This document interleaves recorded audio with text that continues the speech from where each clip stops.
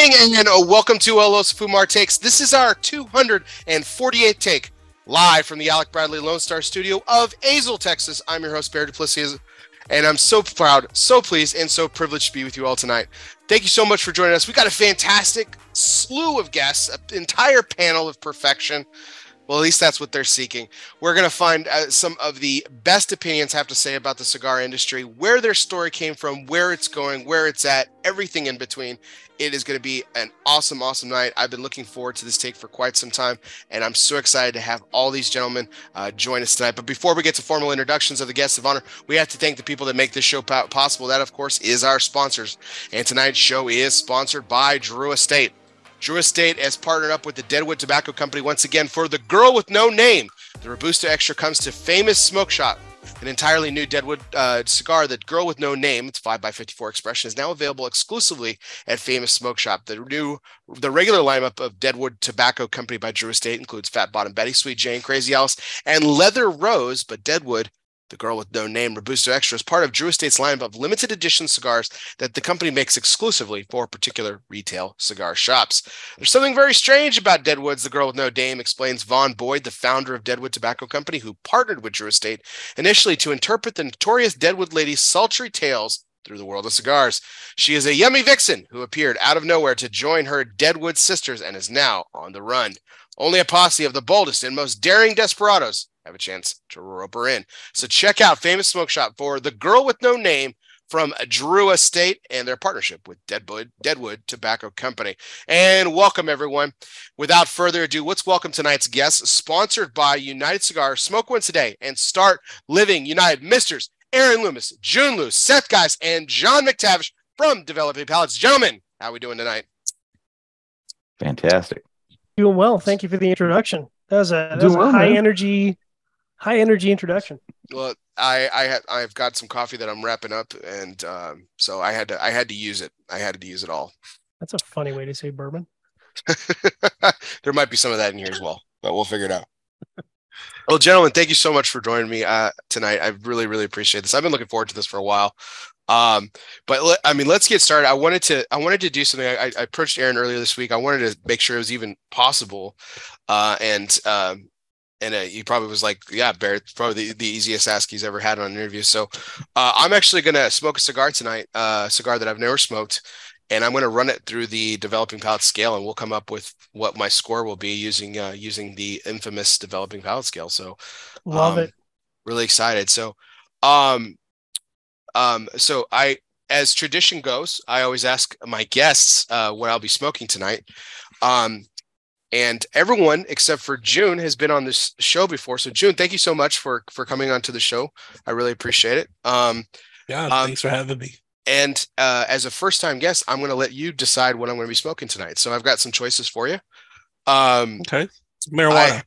I have got a Macanudo Inspirado Tercio aged. Okay. From one of the 10 cigars that STG released this week. The El Septimo Da Vinci Sacred Arts Collection. It's a Lancero, or John and Seth might argue with that. I also got another Lancero, the Davidoff Signature Number 1, the one that they brought back earlier this year. Smoke that one. Yeah, I was going to say, Seth. Yeah, Davidoff. And I have not had one yet because I have sealed box here. If you want me to crack Tatuaje Drac Redux, I will absolutely do that. So, yeah. How many cigars have you had today? I haven't had any. I'm going for straight cleanup. Right, I wanted to have a genuine right. experience here, guys. Yeah. Open that tat. Open the tat. Here we go. Yeah. I'm curious what those are like. I knew what you were. I knew what you would have guessed. Pitt chosen Seth. So. Actually, after you throw the tat, I was like, you gotta go with the Redux, man. Screw Davidoff. Screw the signature. Although I feel like that Davidoff is probably a banger. I was really excited about the Davidoff and this too. So the Tercio age, I've liked some cigars with that type of aging on. So I was intrigued by the Macanudo's expression of it. The El Septimo I haven't had. Have you guys? This is the Tercio age. That's where they wrap it up like the chorizo, don't they? Mm-hmm. Yeah. How many of the El Satimo line have you guys reviewed? I should have looked that up beforehand. Aaron. Yeah, I think I'm the only one that's reviewed them. I've just done personals. I think I've done 2 or 3. And I've yet to find one that I think's really enjoyable at all. Yeah, we had one. In true Aaron fashion. Have any of them broke 5.4? Probably. I think maybe they got like 5.6 or something like that. So it's all right. Ooh, banger. Still breaking 5.4, man. Yeah, but that doesn't mean anything to me. Yeah, you got to get into the mid 6s, I think, to even have a shot at like being intriguing. I feel like that's probably true of all of us, though. Like, I know you get bagged on a lot for your scoring, but like the truth of the matter is, I don't think any of us are really that impressed until you really go north of 6.5. Well, it's interesting you say that, John, because I was actually going to bring that up later, but let's talk about it now since you mentioned it.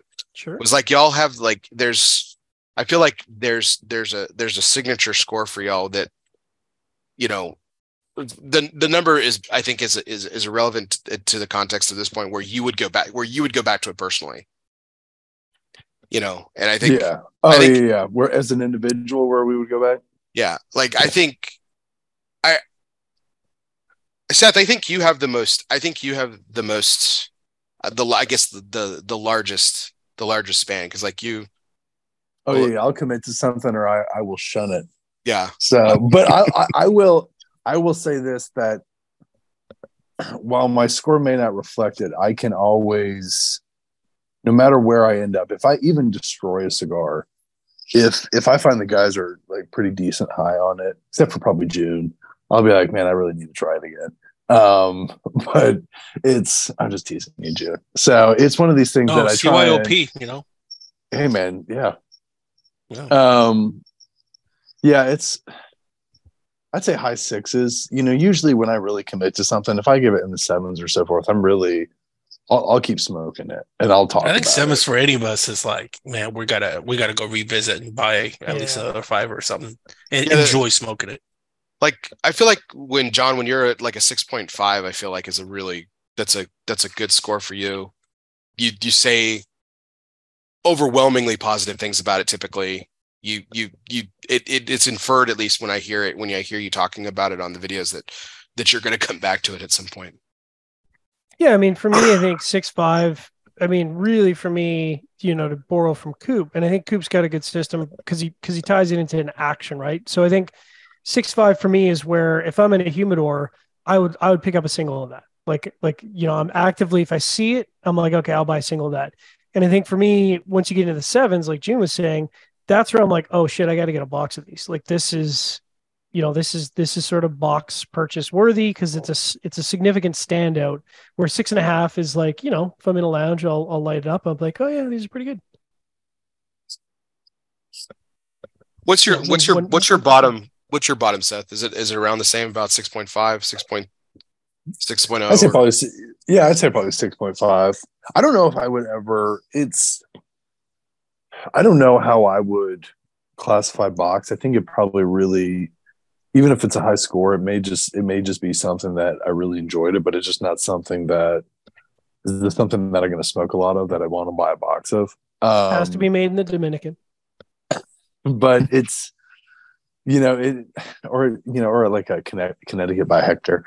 Yeah, usually I'd say probably 6.5 would probably, I'll pick up 1 or 2 of them, but you know, anything above then I probably pick up a handful or pick up like a 5-pack or something, depending on where I'm getting them.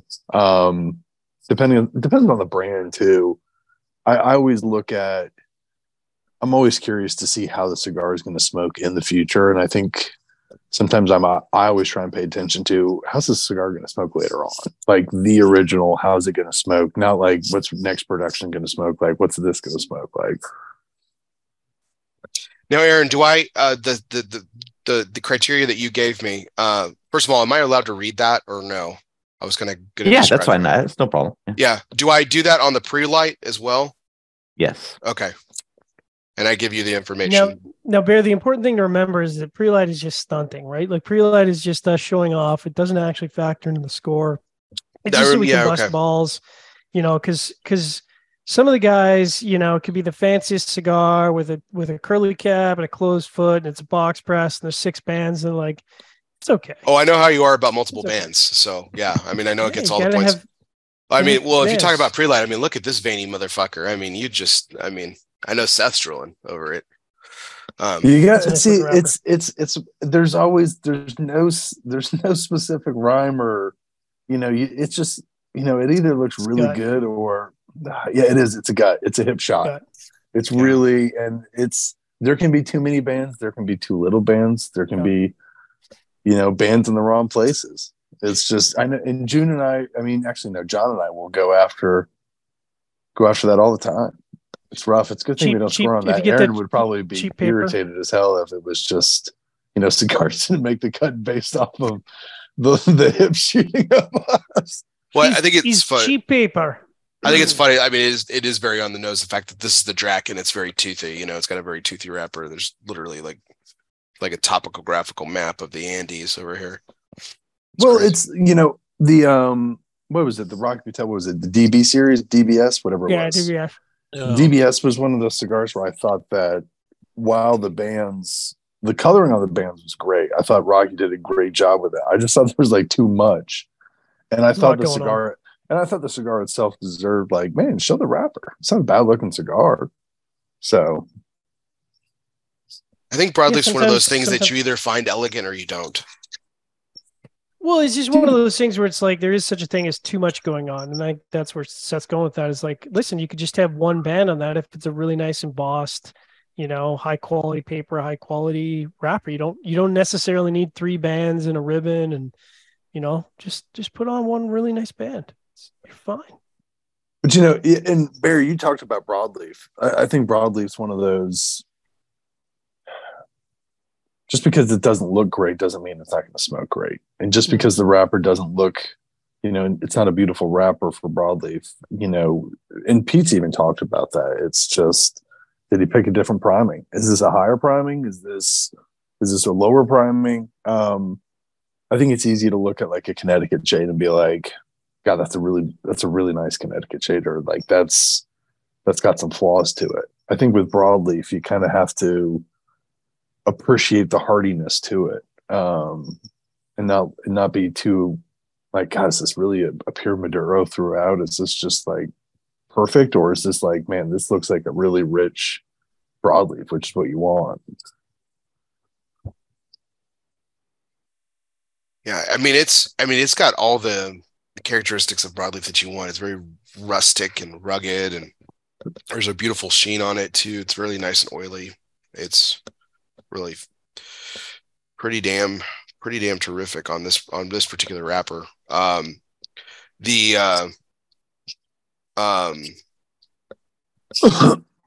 course, I'll go into this a little bit, do this a little bit like Aaron, of course.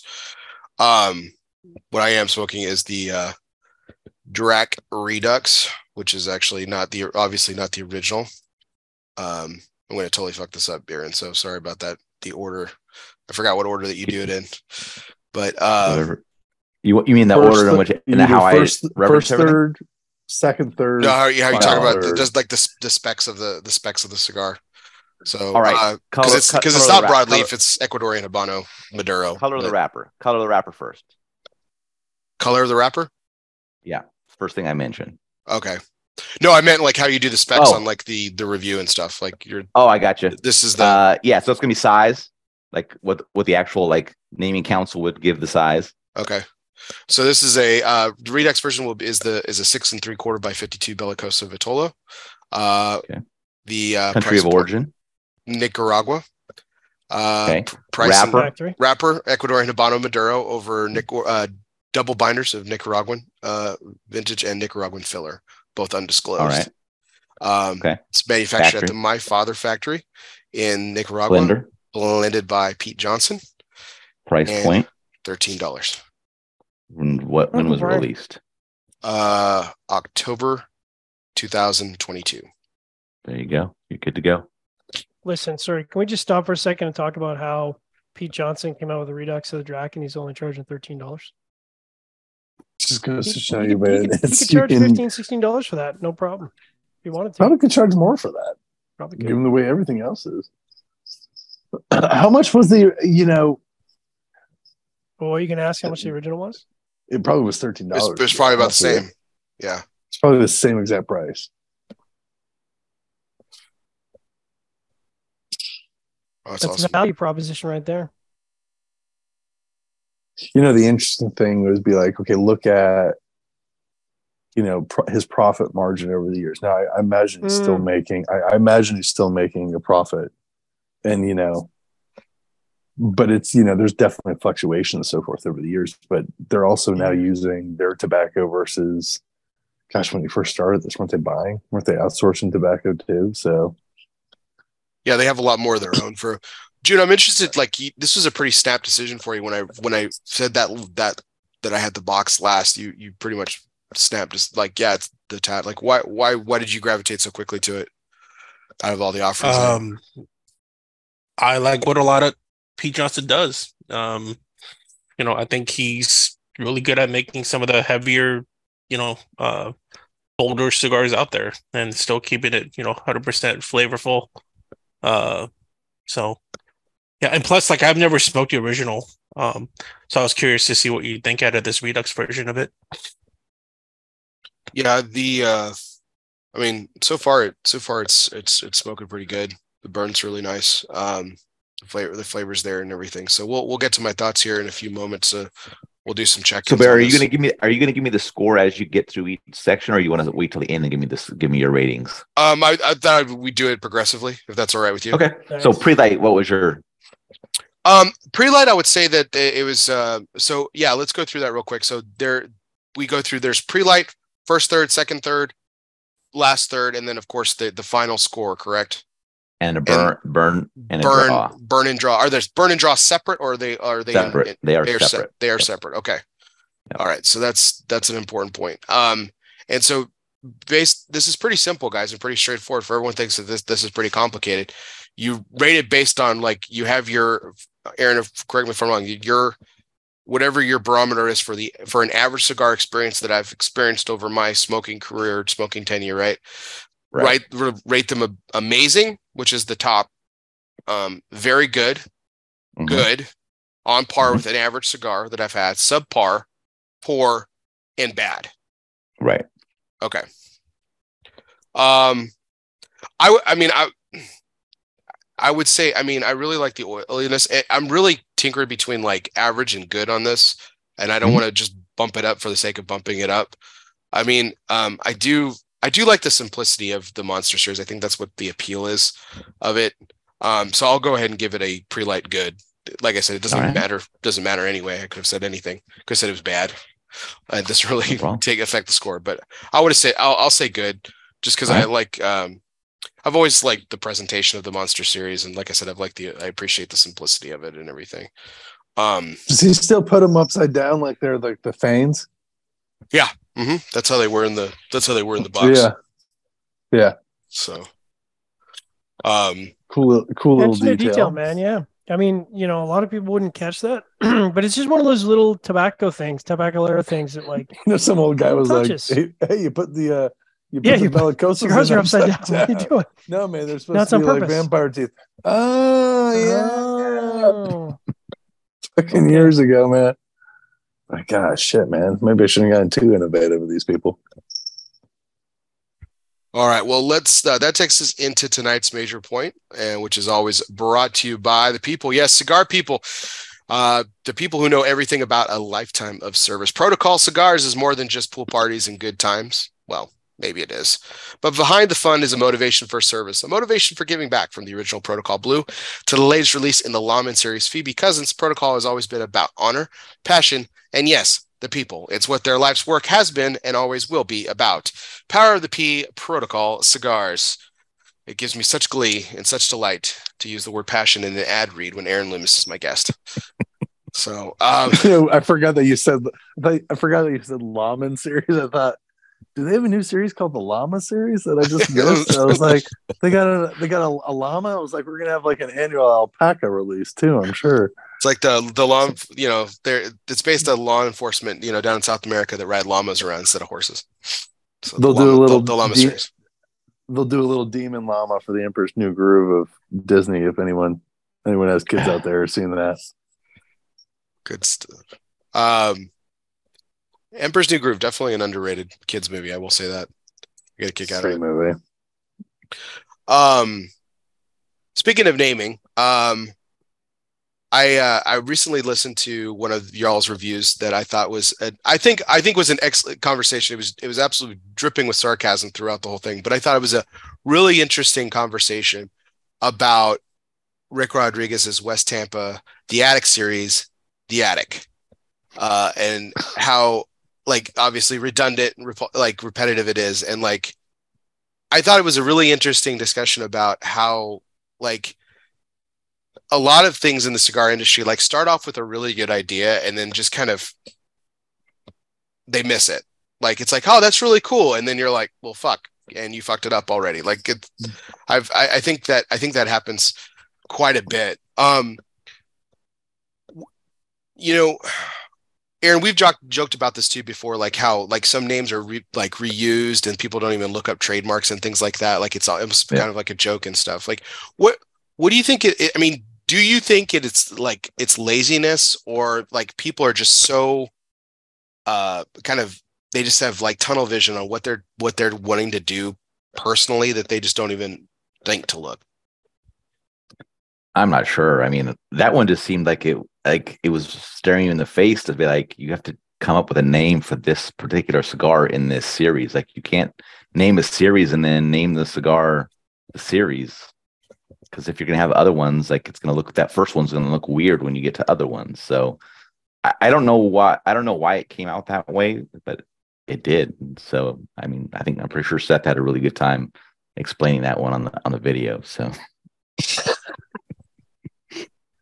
it was pretty entertaining. I really enjoyed it. Like when Seth actually, it's funny you mentioned Seth because Seth goes, says, "Hey, all you have to do is go upstairs, look around your attic, and just start naming shit." And like, there's your attic series. Yeah, and like my mind immediately went to the mothball, like the attic series. This is the mothball, which is definitely more flavorful than some of the cigars that he put out at CAO. So I was like, that's pretty apropos. Wow, Bear, I didn't know you were like this. Bear, this is great. Bear, you got to join our review crew, man. Dude, I've got some feistiness in me. Like I don't know. Like here's the thing. Like what I'll say like about my rating system, and I think is like I smoke a lot of different things, and I enjoy a lot of different things. I think perfection is simply unattainable. So I think like and not to throw names out there, but like Barry Stein he's known for the 100-point scale and hitting that and even going over at this point. And like, that's such a high bar. Like I've never had the perfect cigar. Like, I don't think that'll ever happen. Like there's always something that you can like objectively critique. Like did it actually have a perfect burn? Was the draw flawless throughout? Like, did the flavor really keep my attention from beginning to end? Like, yeah. Was it insane? Was it incredibly balanced the entire time? Like, that's just such a high bar that I just can't see myself. But like the night, the 90 is the 90 kind of scale. And like 88, 89 for me, like on the 100-point scale, like that's a good cigar. I'll give cigars that score and I'll enjoy them. Like I'll smoke those still. But like to the industry, it's like a dig. But yeah, yeah, it's grown to be that way. It didn't used to be that way, right? It used to be that 88, 89 was that good territory, but then kind of was that bit of inflation. And then once you got kind of over that 90 barrier, that became the new standard, and those other scores have fallen off. Yeah. I mean, there's cigars that I really don't enjoy. Like, I'm not going to give them a 50 because that just seems really, I mean, I don't care about being cruel, but like yeah, but the cigar has to be falling apart. You'd only be cruel giving it a 50 because how everybody else uses that system, right? Right. If you used, we could clearly use the 100-point scale and we could use 50 for our average, but that would be so confusing. That would be even more confusing, I think, to how we do it now. People would really think that we are trying to be mean to people. Yeah, that's such a large scale. Like, I mean, there are cigars that I've smoked that I've like given like an 80. I'll never smoke that cigar again. Right. It just like the flavor was often hit my palate. I mean, it held together. It smoked well or decently enough to where it's like, okay, it was made well, for the most part. But I mean, it just tasted like shit. So yeah. So like the CAO session, for example. So to your point, June, like we were talking about. So let's go. Right on. Yeah. Speaking of CAO sessions, we're doing a giveaway tonight. But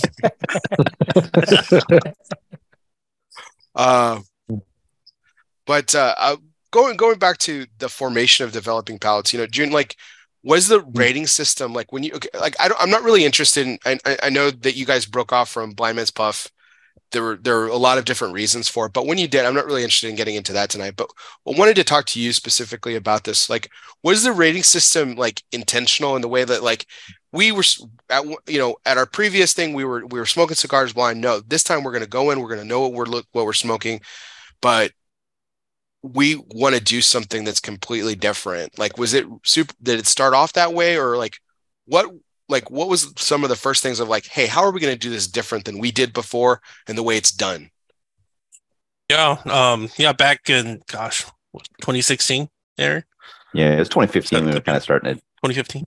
Chat about it, yeah. Yeah. So Aaron and I actually lived geographically pretty close, like half hour. Well, back then half hour-ish. And yeah, we definitely dialogued a lot about what we wanted out of our blog. We wanted to come up with a rating system that we could stand behind, and that was weighted according to what we thought was fair.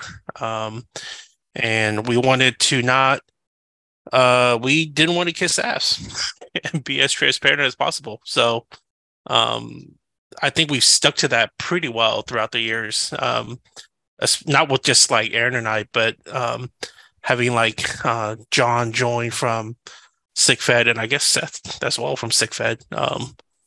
So yeah, I mean, there's it's actually funny that I think, with so many years ago, and I'm thinking about it again. I've had way more ideas that I wanted to do, and Aaron and I will dialogue about that, but to operationalize it is really hard, as you could probably find out, as you probably already know. Bear trying to like get industry people's time and get them to buy in on the concepts and being consistent in doing it.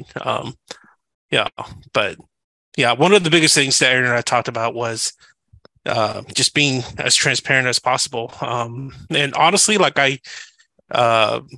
BNP's concept is awesome. Like I still wish we smoked blind, because you strip away everything out of the marketing and the bands and all that, and it's all about the leaf, right? But we're not going to do that because we're not going to obviously duplicate their efforts. Was okay? So to your point, like you wish that's what you could do, and it's understandable why you guys had to stray away from that. Not necessarily had to, but I think I would agree that that's the right decision. It's the right thing to do. Yeah. But has that made it more difficult for you, just as a reviewer? Okay. Yeah. Towards the beginning, for me anyways, it was a little bit challenging, right? Because as you make relationships with, cigar industry folks, and especially the ones that you like and build a rapport with, sometimes there's this aspect of, oh man, I feel a little bad for giving the score, but now I don't give a shit, because at the end of the day, it's how I feel, right? Like, and if you like it, great. If you don't like it, and it's my subjective palate, right? Like, we could agree upon within all of us burn and draw, right? Because for the most part, that is as objective as you could get. But aside from that, everything else is super, like, flavors are super subjective, right? But yeah, like, it was a little challenging in the beginning, especially like Aaron's been in the industry for far longer than I have, and he knows way more cigar industry folks than I do. But for me, just in the beginning of kind of meeting more cigar industry people, understanding kind of where my voice is and how I rate and review, I think that was a little bit of a steep learning curve. So with Yeah. transparency, Aaron, just wanted to kick this over to you. So with transparency being the center of what y'all wanted to create, how did you feel like this? And I know how humble you guys are about it. But I mean, it is a revolutionary scale, right? I mean, no one's done it before. Everyone's adhered to basically this other type of scale. You've seen other little things here and there, like the grading, like the A plus, or if you want to use like 5 cigars or 4 cigars. So like those are Right. kind of similar, sort of. But I mean, it is pretty revolutionary. I mean, what was how did that tie into your motivation of transparency? Like what? Yeah, I just think that what we were seeing is it was just too much of a consolidated scoring of, everybody that used that 100-point system, they might only be in that range of, 5 or 6 points or whatever it is. And it was very, when I would read a review, I would see a score and, all these scores were so close to each other. Like, how could I decipher if, 2 or out of 7 cigars that all got a 91, one of those 7 is better than the other 6, right? So how do I know that? And the only way that you could really know that is if you expanded that scale out so that you made it so that you had, more iterations of what that score could look like. So we wanted to do something where we could use the whole scale, and that's not really how the 100-point system is used. It's going to be, you're rarely going to see anything under an 85, and then you're not going to probably, depending on what side it is, you're not going to see much over a 95, right? So we just wanted to be able to have that range so that you could see, like, we smoke these 10 cigars, they're all 10 cigars have a different score, so you can clearly see where they are in the range. And we just wanted to be able to do that. If I could go to a website and see the reviews and say, all right, here's the last 10 cigars they reviewed, this one is the best one out of the 10, and not a bunch of repetitive scores, then that's kind of what I wanted to see. And that's kind of, I think, what June and I have kind of, how we kind of built things was like, if we wanted to read something all the time, what would it look like? And that's kind of what we wanted to put out. So I mean, 10 would be the perfect score, correct? Yeah, utter perfection, which I don't think will ever happen. Well, at the end of our reviewing days, right, you're going to find your highest rated cigar and say, that was the perfect cigar for me. But it's only in retrospect. You can't see that going forward, right? Right. If you score something at that level now, it's like, all right, you're going to tell me that you're never going to ever smoke a cigar that's better than this cigar. Why you just got to stop reviewing at that point, right? I'm just going to smoke this cigar all the time. I might go to a couple of different ones just because there's a little something different I want at the time, but I'm going to come back to this one all the time because this is the best cigar that will ever exist. And then, what are you going to do at that point? Can you imagine if someone actually just found the perfect cigar and just stopped? Like they just. Like, can you imagine if I found that, I probably would do that. Imagine if one day Cooper was like, I found the perfect cigar. This is 100 on Cigar Coop, and then he just stopped writing. That's when he finally goes dark. He'd finally like no one hears from Coop from 10 years. That would be the ultimate sign off. He's just smoking that same cigar still, man. He's just doing his thing.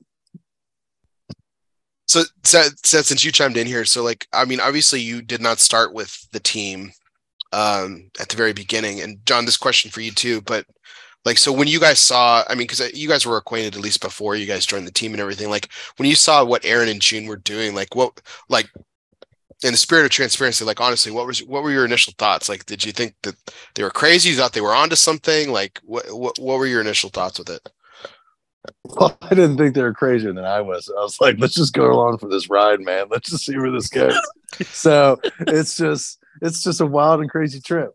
No, it's very different. I'll say for me, it's very different, but I understand what he's saying. And Aaron mentioned it that, if everyone gives something 91, like my 91 is different than another person's 91. And there's different aspects to it. And it's just further breaking down the cigar and looking at it from a different level. And I think having all 4 of us really contribute with it really gives you an idea of, every once in a while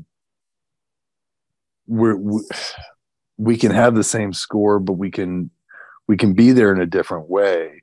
but there's occasionally times where like we'll smoke a cigar, and I think that we're all, it's, there's been a couple times, I don't think June was a part of it, where like Aaron, John, and I were like dead on with a cigar.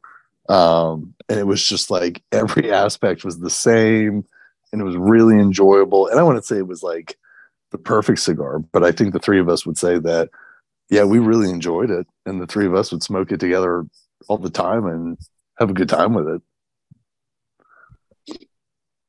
Okay. John can break it down. His Yeah, more philosophical. Yeah, listen. First of all, I like the idea of zagging when everyone is zigging, and I totally agreed with the full. Like, it took a while for me to kind of really wrap my head around the scoring philosophy, but as Aaron explained it, listen, if you smoke 50 cigars that year, how many of those cigars are truly standouts? Like 50 new cigars that year, how many of those cigars are truly standouts where you look back and I ask you about that cigar, this cigar released in July, what do you think of that? And if your honest response is, that's a 5.5, that's what it is. And I think the problem is that, we've got an industry of very passionate people, and I get that there are, in a way, it is a little more art than science, right? These are people that are creating an artistic expression of what they feel is good, and there's nothing wrong with that, because, like June said, it's a highly subjective experience, and nothing against a manufacturer or brand owner who puts out a cigar and they're like, no, I think this is an 8. Okay, great. There's nothing wrong with that. But if you ask some of your peers in the industry to smoke your cigar and they're being honest, they might come back and say, you know what, it's okay. But like, it's nothing really that standout. And the problem with that is that because you're creating art and because so much of your passion and sort of your personality goes into that, some people take that personally. And I get that. Like, that's part of the artistic process. But, we try to break it down into be, like June was saying, we're trying to be transparently honest. We're trying to say, listen, it's not a reflection of you as a blender, and it's not a reflection of your factory. We're just saying that experience was not a standout from the other, 99 cigars we smoked that year. And we're just being honest. And if I think if people had more people around them being honest with them, I think that would be good for the industry, because, there are people out there that constantly drive to make better product every year. And I think we have seen that some years are stand out more than others, but that's really the goal, is like, we want to see more competition at the top and less competition in the middle, right? Like, ultimately we want to be fighting at the end of the year to go, man, it's going to be a tough year to decide who's going to be in the top 10 or top 15 cigars for the year. But unfortunately, most years, that standout is not that difficult. You look, like I said, you look back and you go, what'd you think of that cigar? What'd you think of this cigar? Oh yeah, no, that was a really good cigar. And you just know. And sometimes after just a few puffs. Yeah, I think that kind of goes into a question that I wanted to ask a little bit later, but before we kind of segue into Seth and you joining the team and everything, I wanted to talk about that. Like and I've heard you guys say this on review, so I know I'm not crazy, but it feels like a lot of cigars that I've smoked, newer releases that I've smoked recently over the last few years, more and more I'm experiencing what Aaron likes to call the cigar aficionado effect. Like, they start off one thing and then they end up completely another, and it's not a completely another being a good thing. It's like they somehow like log all the complexity and balance into the first third, and it's just like, and then after that it's take a direct left out of Flavor Town, to throw a Guy Fieri reference in. It just, I mean, I know I've heard you guys say that. I mean, I know we're kind of in agreement here, right? For sure. Yeah, I think that flavor being subjective, there are definitely times, not to pick on cigar aficionado, because we do this with our own lists. I think when people say like you're breaking down other lists, well, nobody is harder on our own lists than we are, right? And you see it in every time we have a review, and there's pretty contentious debate on every single review, and there's contentious debate at the end of the year when we talk about what's going to make that list. The cigar does have to perform for all 3/3. And as much as I'd like to smoke a cigar for the first third and then pitch it, the reality is most cigar smokers are intending to smoke as much of that cigar as possible. And you see like the nub crews out there that are like smoking that cigar way further down than I would, because I can, for me, most of those cigars past a certain point, you just can't smoke a cigar past that point because it becomes too hot and too bitter and whatever. But the average cigar smoker is spending their good hard-earned money, and they want to get as much flavor and as much time out of that cigar as they physically can. Before we go into you guys joining the team and everything, Aaron, I'm about done with my first third here. I wanted to kind of give you some thoughts on it. So the flavors I've kind of typed some notes up here as well. The flavors kind of started off. First of all, I think the burn has been pretty even. I haven't had to do any touch-ups yet. Don't foresee that happening necessarily. I have had to ash once already, just because of the ash is a little loose and flaky. Do you guys knock points off for like ash construction? I didn't think so. But the burn's pretty consistent. I mean, it's slightly wavy, but nothing crazy or anything like that. So, John, this is where I kind of want to bring you in. We had this discussion off air privately, but I wanted to bring it to the purpose of the air, just because I wanted to see if I could get my audience to understand it, at least to where I've understood it. You use terminology like, "Oh, this is a notch too tight," or 3 notches too tight. So, what's the barrier of is it, again, kind of to the point of the whole ranking system that you guys do? Is it, this is my perfect draw, and a notch too tight is 1 notch too tight off? Can you explain it and walk me through it? Yeah, absolutely. So there is a little bit of subjectivity to that, in the sense that it's hard to describe to somebody what a notch too tight is, right? And I think, that it takes a lot of explanation to walk somebody through that. And I think there is, unfortunately, a disconnect, because for me, I would say that, what I would consider to be a technically perfect draw, I personally wouldn't consider to be a technically perfect draw on like a Corona or a Lancero, because to me, what I want a technically perfect draw to be on a smaller ring gauge is I actually want it to be between 1.5 and 2 notches resistant. So you actually want a little bit of snugness on a skinnier ring gauge cigar. To me, that from a true construction perspective, you actually want a bit of a tighter draw, because that's going to be a better smoking experience. But from a process that can be applied to all cigars, that might not be a technically perfect draw, as you compare it to everything else. And I think you just know when you, I assume you did a straight cut, Bear? Yes. Which we're going to talk about your preferred cut here in a little bit. Yeah. So like when you draw on that, if you draw and, if you smoked enough cigars, you know the difference between the cigar being open and the cigar being resistant, right? Like if you draw on it and it's immediately a wind tunnel, you're like, okay, this draw is open.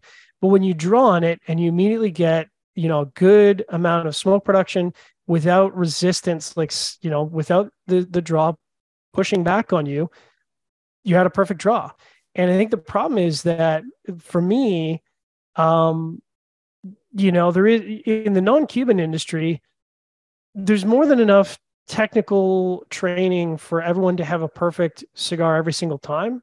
Like all the tools are there, all the training is there. And there really isn't, especially, as prices start to creep up into the north of $13 mark, there really isn't an excuse for a tight draw or even a resistant draw. Right? Like it always kind of, in the past, non-Cubans, it kind of has to be perfect every single time. And I don't think that's asking too much, really. It used to be that way a couple, 3 years ago. Okay. So with all that being said, I would say that this particular cigar, because you want, with the Bellicoso, you're going to want some snugness to it. You're going to have some obvious snugness. So I would still say that this is probably a notch too tight for my deal for me for a Bellicoso. So I think what I would say is, I think I would still characterize that as average. So where I would put it, so you understand kind of where and everyone on our panel kind of rates it a little bit differently. So a perfect draw for me is obviously that exact zone between open and resistant. So the moment you start to get sort of, you can detect resistance, that's when you've moved out of a perfect draw. And that, like I said, the 1 to 2 range is where I would want to say, I want a Corona or a Lancero to be. over a 2 is where now you're actually having to work at the draw, right? So like sometimes with box presses, it's intentionally snug. So 2 to 3 is like you're actually getting some snugness. And then over 3 is where you're actually physically working that draw. And you're like, okay, this is a little bit annoying. And then over 4 is where you start to get into like, okay, there's a technical issue with this cigar. Either the tobacco's too wet inside, maybe a knot was formed when they did the break. They twisted it and they made a knot in the break, and so you physically got a break. At that point, I'll actually check the cigar, like I'll physically inspect, and you can tell right away, right? Like you can physically feel, right? Maybe the first third or last third is tight, and you're like, okay, it's overpacked, or it wasn't bunched properly. Fortunately, that is not that common, but I think we've had that in the last few weeks. I've had some draws that were 3+ on the resistance scale, which is kind of a drag. Well, 2022 was a really bad construction year for you. I felt like I listened to a lot where that was just like, oh my God, like you more than most. I think you caught if we want to call it luck, like over the other 3 were really, really had really bit poor construction excuses or experiences, not excuses, excuse me. But I would still say, I guess with it being a notch too tight. So you would say if it's a notch too tight on this, you would still characterize it as good if it was very you good. doing it. Oh, very good. Yeah, okay, very good. Okay. Yeah. So let me jump in there a bit better, because I think actually for draw, it's a bit subjective. It's not necessarily an objective thing. So here's how I would kind of characterize it. I think if you put a cigar on a draw tester, right, and whatever it was calibrated at to show that it was perfect. So you take 5 cigars in this scenario. All of them pass the draw PSI, tester. I think all the cigars pass the draw test is perfect, right? And give them all the 5 of us. We may not agree that it's a perfect draw, right? We may say this is a little bit looser than I like, or this is a little tighter than I like. What you do is you're calibrating for yourself on draw. So what do you prefer as the perfect draw? And then you kind of hit the scale from that point on. I like a little of resistance. Right. On mine, I'm more of a snug guy, so like I always look for more snug bear. Right. So I think this is a little bit more snug than I would like personally. So that's why I'm saying it's average. Yeah. So if it's just slightly more snug, then it would be like one rating down. So it'd still be very good. Like, if it's just slightly away from where you really like it, it would be would be very good. Okay. So I guess it's very good then. Okay. We'll do that. Yeah. Very good in the first third. So we use the same descriptors for it, but for burn and draw, it's kind of it's different, because I would say if you think over time, your average draw is probably really good, right? Most cigars that you smoke are constructed well. So to say it's average is wrong, because you're not going to get like 3 levels above of what you're typically getting on a draw, right? So for this one, it's going to be a little different. So start at basically say what I prefer for a draw is amazing, and then you're going down from there. Okay, so I would say very good, and then I would say very good for the construction so far. Okay, so do you have so that we do the burn and the draw kind of at the end where you have all the information, you're done with it. Okay. You're going to say, all right, that's it. So at this point, when you're done with the first third, you give me a flavor score for that first third. Got it. Okay. So the flavors kind of start off with some really deep earthiness. There's a little bit of coffee, a little bit of baking spice, but this really interesting kind of herbal quality. When I first lit the cigar, that was a little weird. There's kind of through most of the first third, there's like this nice little, mushroom quality on the retro. And then now there's this kind of towards the end of the first third is kind of this minerality that I dig in cigars a little bit. But it's with the retro being so just kind of off kilter and everything, it's kind of made for a really interesting first third, but not really balanced so far. But the mouthfeel of it's pretty good and tastes pretty good. The retro is kind of the one that's throwing me off. So I would say that it's right now I would say it's good. So good on the first third. Got it. And just going back to sort of what Aaron was talking about, subjectivity, I think Aaron tends to be a little like so. I think I tend to be a little bit more aggressive on how I'm scoring draw, and I think Aaron tends to be a little bit more aggressive on burn. So like for me, for a burn, unless it's egregiously off kilter, like unless you actually have consistently lopsided burn, I'm not going to dock it for score until I actually need to touch my lighter. The moment I have to touch a lighter, that's when you start to sort of lose points. And I think for Aaron, and I think it's a perfectly valid assessment to say when you have lopsided burn, it is no longer a perfect burn. Unless it's burning completely flat the entire time, it is not a perfect burn. And I think that's a reasonable take. Okay. Yeah, so, I mean, one notch off on the burn is not like drastic points. It's just a slight ding, so it's not crazy. But what I consider perfect is a razor sharp straight line the entire way, and that's perfection to me. Yep.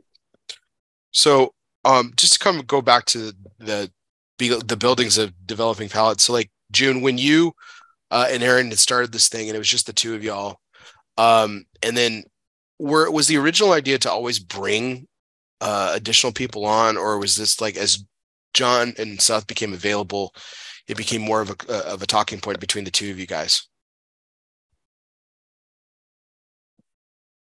Yeah, we had a open payroll, and we were just Go ahead, Aaron. Oh, okay, he was asking you about. I don't really remember, June. I know when you and I started it, we were just so in line with what we wanted to do and how we thought about reviews and what we thought was wrong with other review sites and what we wanted to maybe try to do. And we wanted to have that kind of face-to-face recap at the end. I don't know that we starting out saying like, this is something that we want to have a panel for, or I don't remember if we were. Didn't. Yeah. We didn't think of outreaching to other contributors to join us. We just thought that. In my opinion, obviously, I think we're just going to do it just the two of us. And then when like Seth and John became available, we thought it would be awesome for them to partner with us and do this, all together. And we've both have history, and we've been friends with John and Seth, and there's a contributor that no longer contributes for various other reasons. Greg, that was probably with the first contributor for our website. Literally saw him for the first time on the page this week. I was like, I've sent a picture to Coop. I was like, did I miss something? Is there a fifth member of the team? and he's like, no, man, that's really old. And I was like, how have I never seen this guy's face and name on this? I felt like a terrible fan. Drummer got replaced, bro. Drummer got replaced. And I think Greg, you knew Greg from like back in like the forum days, right? I knew him in the forum days, and he was one of the guys that we recruited for Blind Man's Puff as well. So he was a reviewer there. Okay, gotcha. And he was ready to leave over there as well, and kind of the same thing. Like I asked him if he wanted to come join us, and he was interested in doing it. It was only for a short time because he just had some other commitments that he just wasn't able to do it anymore. We would have loved to have him stay on because he was a fantastic reviewer. He had the same kind of mindset of what we wanted to do. That's kind of, I think that was June and I's criteria, is like, it's not like we could just like pull in a bunch of people and feel that we could do this well. Like, I don't know how to say this nicely without making us sound like dicks, but we want to like-minded people. We've turned people that have asked us to join us away.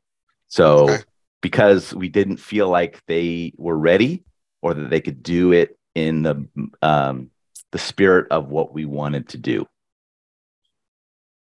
So go back to like transparent, honest reviews. Yeah. Yeah. Well, in light of that, I'll bring Seth into the conversation, who I don't think he's given a shit since he was 12 years old about anyone's opinion. So,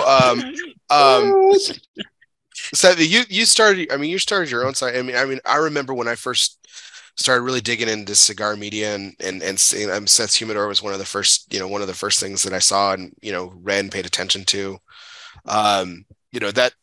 I mean, I know that was a lot of hard work for you. I know did a lot of cool things in that particular spectrum and vein and everything like that. But what, like, the decision to kind of, I guess, fold that, I mean, was that easy? Was that hard? Like, I mean, were you just tired of doing it all on your own? Is that It what was made just the time. It was just time. I just didn't have to do it. I didn't have the time to do it on my own anymore.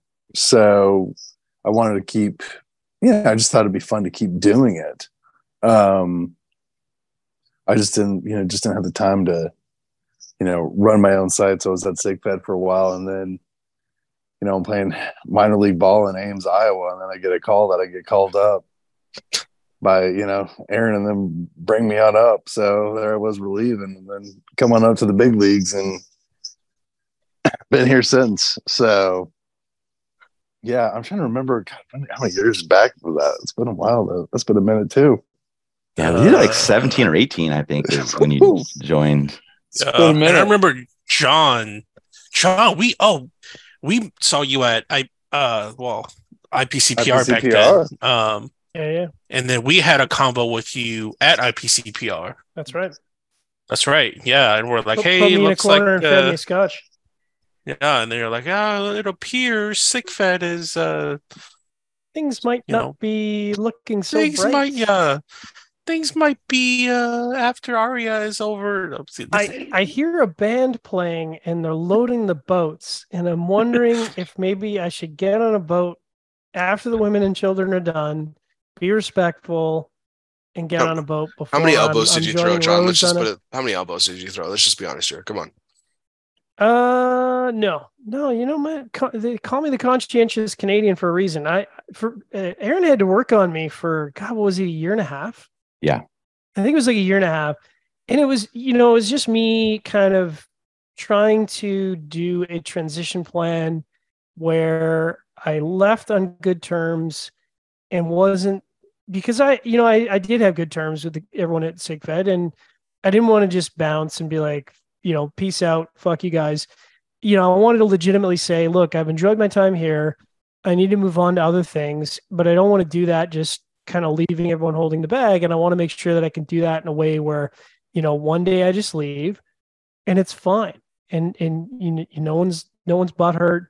I want to leave on good terms. And I think I did that. I mean, a year and a half was a bit long, probably. I probably could have shortened that up a little bit, but I think that's just how I'm built. I don't like leaving people holding the bag. So, and I've been there for a while. I mean, shit. I started my own site in 2012. I joined SigFed in 2013, and I was with SigFed for 5 years, right? I think it's 5 years. So it was a hot minute. And I think I think there was a whole similar thing between how Seth and John joined us. Mm-hmm. We were having discussions. They were both at the same place. I had a discussion with Seth. I don't want to put words in Seth's mouth, so Seth, correct me if I'm wrong. I think Seth just felt like it was stalled out at SigFed for him. And I called Logan up, tried to do everything right. I said, hey, Logan, I've talked to Seth.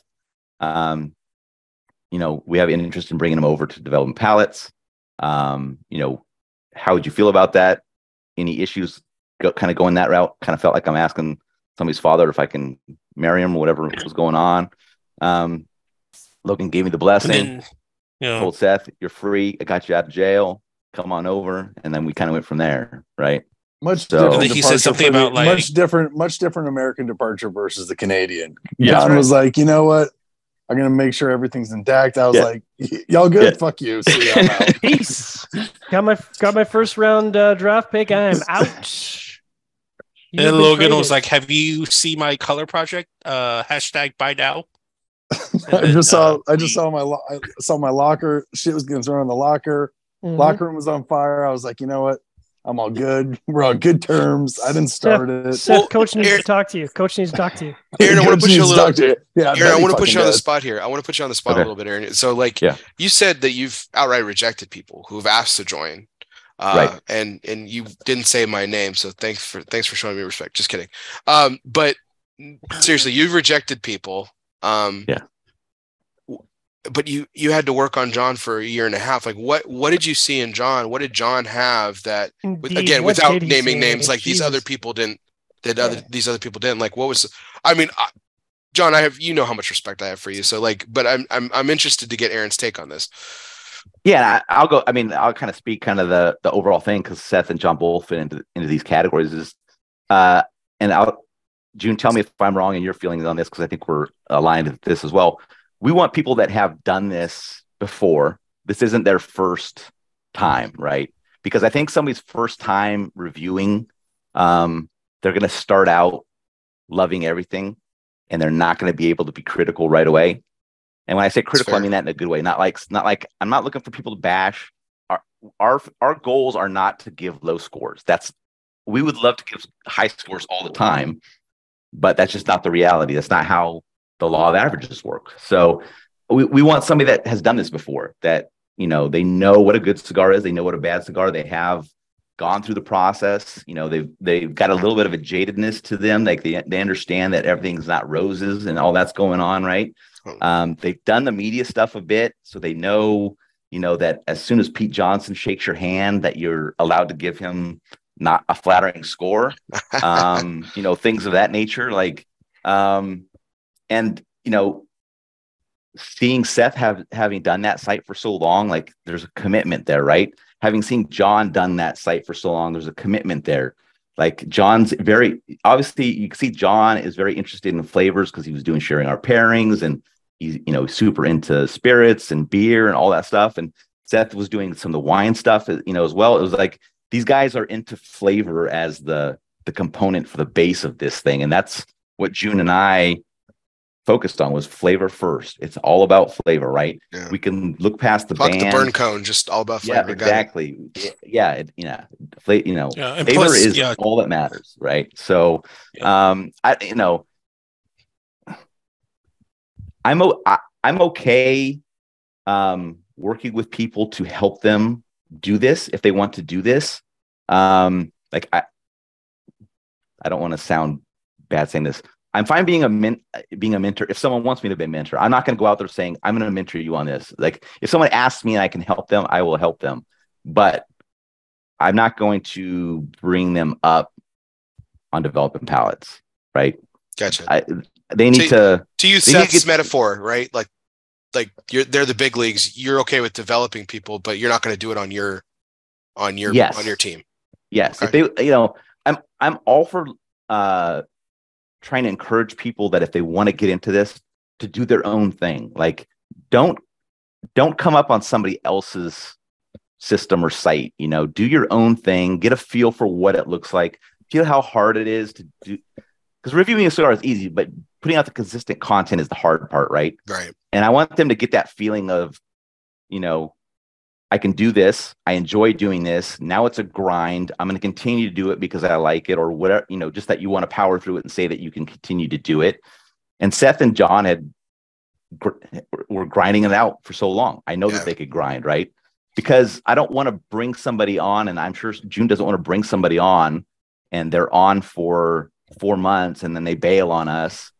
You know, we want to have like this consistent team. Like people come to the site, they see the four of us, they know the four of us are going to be there, kind of a thing. Mm-hmm. At some point, somebody's going to have to leave, right? And then somebody else is going to leave. But I think with this group, we have that kind of agreement that we're kind of in this for the long haul. As life comes up and somebody has to make an adjustment, we're fine with that. You know, all of us have had life changes in the last few years and things of that nature. We've powered through them, but we're kind of all moving forward together on those things. So that's the thing, is we just want it to be solid. And now we want to know that we have solid people, and Seth and John fit that mold perfectly with what June and I had kind of set forth. I don't know if you remember this conversation, Aaron. It was kind of when we were at the interview stage. And I think the conversation went something like, you know, how are you going to feel if it's like a big release from Drew Estate or another big company, and I end up having to just lay into the cigar? And I remember you said something like, not only do I want that, I insist that you do that. I insist that you are completely honest with your subjective take on that cigar, because we're not looking for people to pull their punches. We're looking for people to be honest. Right. And that was where I was like, okay, they're running this transparently, as honestly and open and transparently as possible. I'm like, okay, that sealed the deal for me. It's Yeah, interesting plus that you you, had that Joe question and White not the also- opposite. I'm sorry, June. Yeah.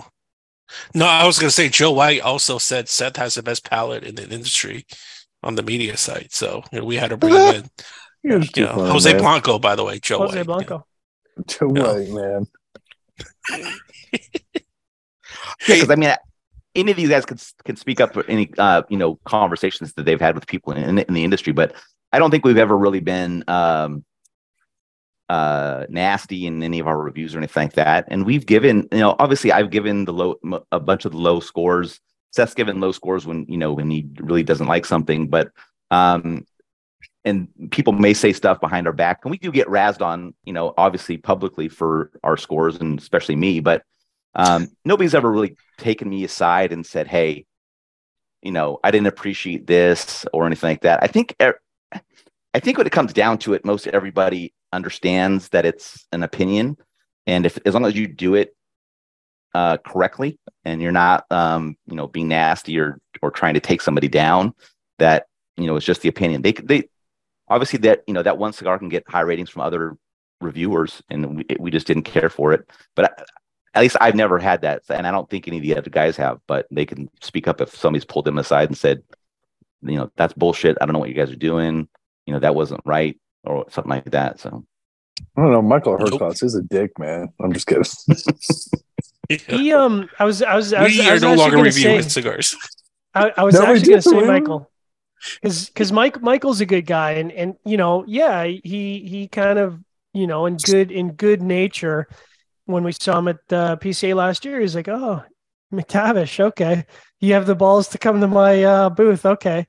Yeah, I heard you finally liked one of my cigars. Man, what an honor. But it's like Michael is a good example of where, like, he doesn't take it personally. He's going to sell plenty of cigars. He's not having a problem selling cigars. He knows he makes good cigars.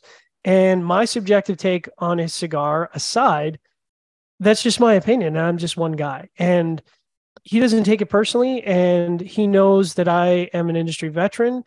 And, I think it's that old saying of like, if somebody isn't busting your balls, they really don't respect you, right?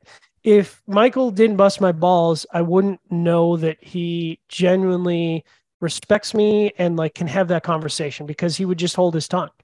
But he feels comfortable saying, "Oh, fuck, I can't believe you came back by my booth and you hate my cigars. Like, really nice to see you." So, I appreciate that. I appreciate that give and take. I mean, it's one of the things that I absolutely have always loved about the dynamic that you guys all have is, and even so, you talk about Aaron, you talk about the respect to the manufacturer and your subjective opinion, and John just expanded on that. But it's even in the group setting, even within the four of you, like, Seth comes in with the 3.33, and John's, at a 6.5, and that's a huge gap. And, Seth isn't, calling John a little bitch, and John's not calling Seth a crybaby. Sometimes. It's like, Sometimes. it's, I mean, there's, as much fun as you guys have on the videos and stuff and everything, like there's no animosity between the four of y'all when it comes to the actual ratings and stuff like that. It's just, it is very matter of fact. I can appreciate that you guys can completely disagree on something, and it's just like, oh, that's how we felt. That's it. That's the end of the discussion. Where I think a lot of people, we rarely all agree on something, like universe within the four of us. We rarely agree. Right. Yeah, we can usually be in like an area, but like for us to like really, there's a ballpark, but for us to really be like dead on. But I think that's what's like fun is that, I think if anyone who pays attention to us long enough, you get to have an idea of, if you're smoking a cigar and you go look to see what, we're reviewing it, and you've paid attention to us, you probably have an idea of what our palates are versus how you smoke, and you'll be able to see us. But I think the nice thing is that there's still those cigars that pop up that you wouldn't think that, you know, maybe John and I would be in line with, or June and I or Aaron and I would be in line with, and yet we're in line with it. And we found something that we really liked about it. And that's always fun. So here's my question. So the cigar came up in the green room when it was just Seth and John and I was really surprised because of my own personal experience. And this is like a 2-part question of how close you guys were on the Rocky Patel 60 that y'all smoked. Like y'all were all in the 5s. Like it was a really, really tight score. To me, that cigar has been one of the most inconsistent cigar experiences that I've had in the last, I don't know, 3 to 5 years. I've had Rocky Patel 60s that were fucking great. And I've had Rocky Patel 60s that were fucking not. And it was just, as a smoker, it's really frustrating. And I know it is for you guys too, but like to that point, like, have you ever had that when you smoke it for review, you're like, shit, I know this is better, but I'm going to be honest and transparent to what my experience was at the time.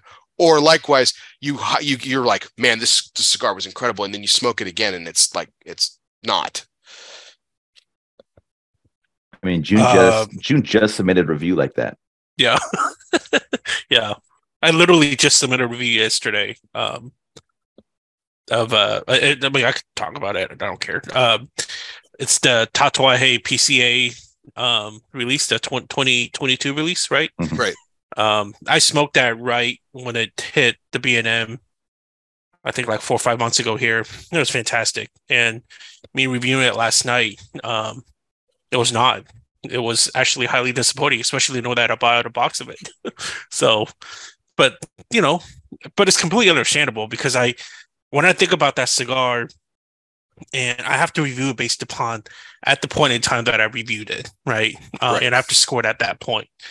But I also do typically say in the review, the written or the video, that if I've had a prior experience with it, I'll also add that tidbit in. So, yeah. Yeah, I think I had a similar experience. June, was it the Paladin de Saka, which I'd smoked at the trade show, and your palate's kind of jacked up, and at the trade show I was like, wow, this is really good. Like this is one of those cigars where I've kind of put it on my calendar. Where I'm like, I'm looking forward to getting this, and then I got it, and the experience was not at all like the trade show, and I'm like, oh fuck, I feel like an asshole because I got to review it and I did put in my notes. I'm like, well, I don't know what's going on. I had it at the trade show, which is normally a really poor environment.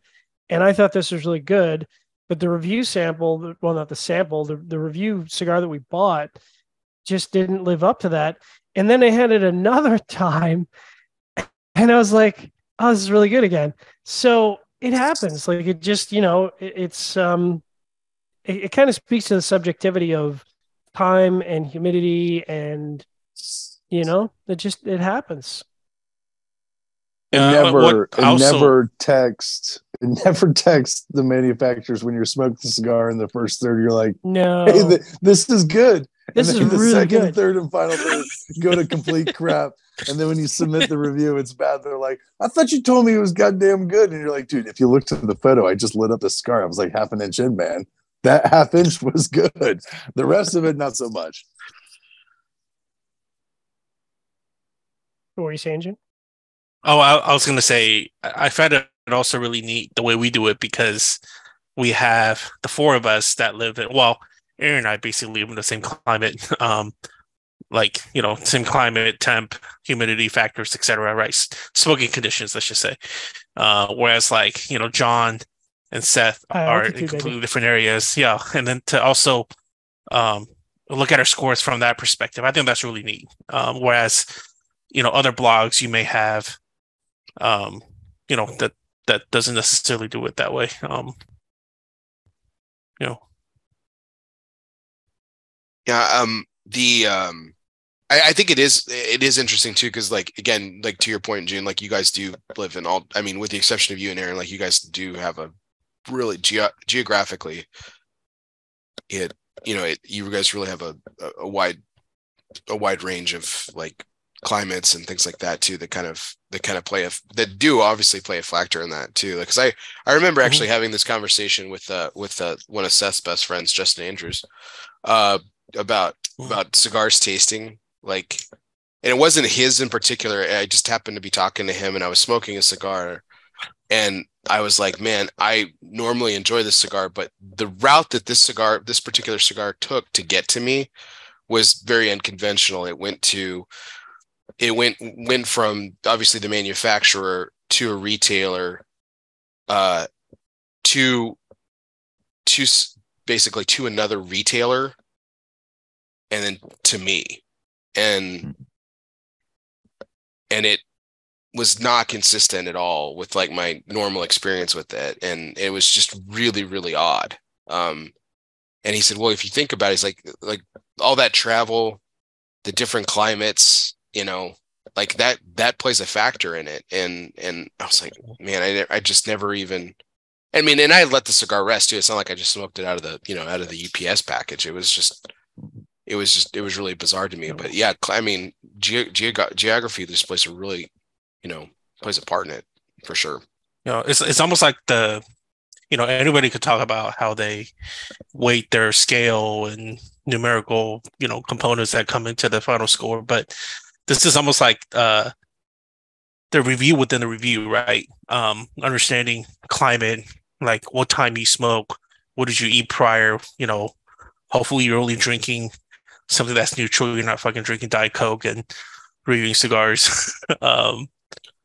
So all of these things they play a factor. And I think it's really talked about, but it's really important. Why do you have to bring down Coop? No. I mean, listen, we bring in the factors of humidity and altitude and moisture and temperature and geographical location. That's something we try and capture on. It's just, your cigar will smoke not just great in the San Francisco Bay, but also in the tundra of Calgary and the humidity of the Southeast United States. And that's a selling factor on every cigar.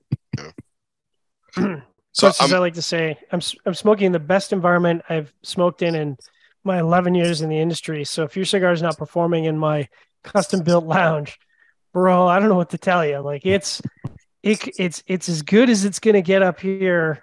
And if you struggle, that's not on me. Honestly, it's not on me. Wanted to take a quick break here before we start going into some additional pieces here, and I rate my second, third here. This is the time of the night where we do the United Cigar Presidential Trivia segment. So it is brought to you by United Cigars, featuring La Giana Havana, distributors of Jose Dominguez, Bandolero, Garofalo, Firecracker, and the highly acclaimed Atabey, Byron, and now Alfonso lines from Selected Tobacco. Smoke one today and start living united. So this is multiple choice, and I thought in the spirit of some of the, I find you guys to be some of the funniest people in the cigar industry too, which is people might not think of it as that way. I think you all have amazing senses of humor. I don't get this, Bear. We're going to burn the White House down again. I'm just saying. But I thought this would be funny. I always go back to this guy. He's probably one of the most interesting presidents that we've ever had. He's definitely by far the one most entertaining. He's also one of the most controversial. It's Andrew Jackson. But Andrew Jackson loved leather breeches.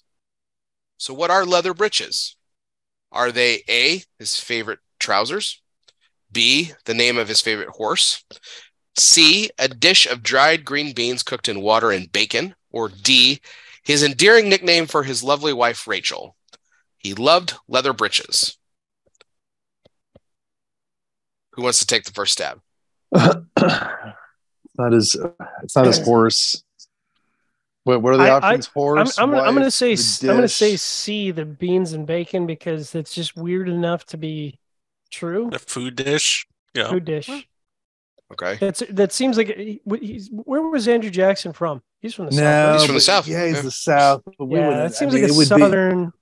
But it would be a greens thing. I mean, cooking with bacon. Gosh, if he really called it, it's got to be his wife, man. I'm telling you, that's his wife. I would think his wife. Yeah, his wife. Yeah. All right. So Aaron says his wife. Seth's final answer is the wife. John, you still sticking with the green beans, or yeah, I'm gonna go green beans. All right, June. What about you? Wife. Okay. The Canadian, man. The Canadians got it. It's a dish of dried green beans cooked in water and bacon. Yeah. I just don't understand the name and how it references food. Yeah. The bacon probably is like leather straps. Yeah, right. Essentially when it's cooked down and everything, basically. I mean, it resembles green leather, green pants. Texture. Yeah. So yeah. Okay. All right. So I smoke cigars and I know things. I mean, listen, it's a Southern thing. We do some fucked up shit, man. That's why I asked where he's from, because I'm like, if he's from the South, that is totally on brand for the South. You know, so much shit about American history, John. It's just it's incredible. Dude. Just like the trivia we did, U.S. trivia, John wins. Who did we do that with? Parts of the South, too. There's different parts of the South, because you also have to understand, like, collard greens are more, you get the greens and you cook those with bourbon and bacon and pork butt and so forth. Spectacular. Oh yeah. I just want to give props. I just want to give props to Jonathan, because he kicked my ass on the Canadian trivia. He kicked my ass on the Canadian trivia, and I ended up whooping him on the American trivia. So it was a good exchange, actually. Nice. Well, too bad it's not his wife, though, man. That'd be sweet if that's how he referred to his wife.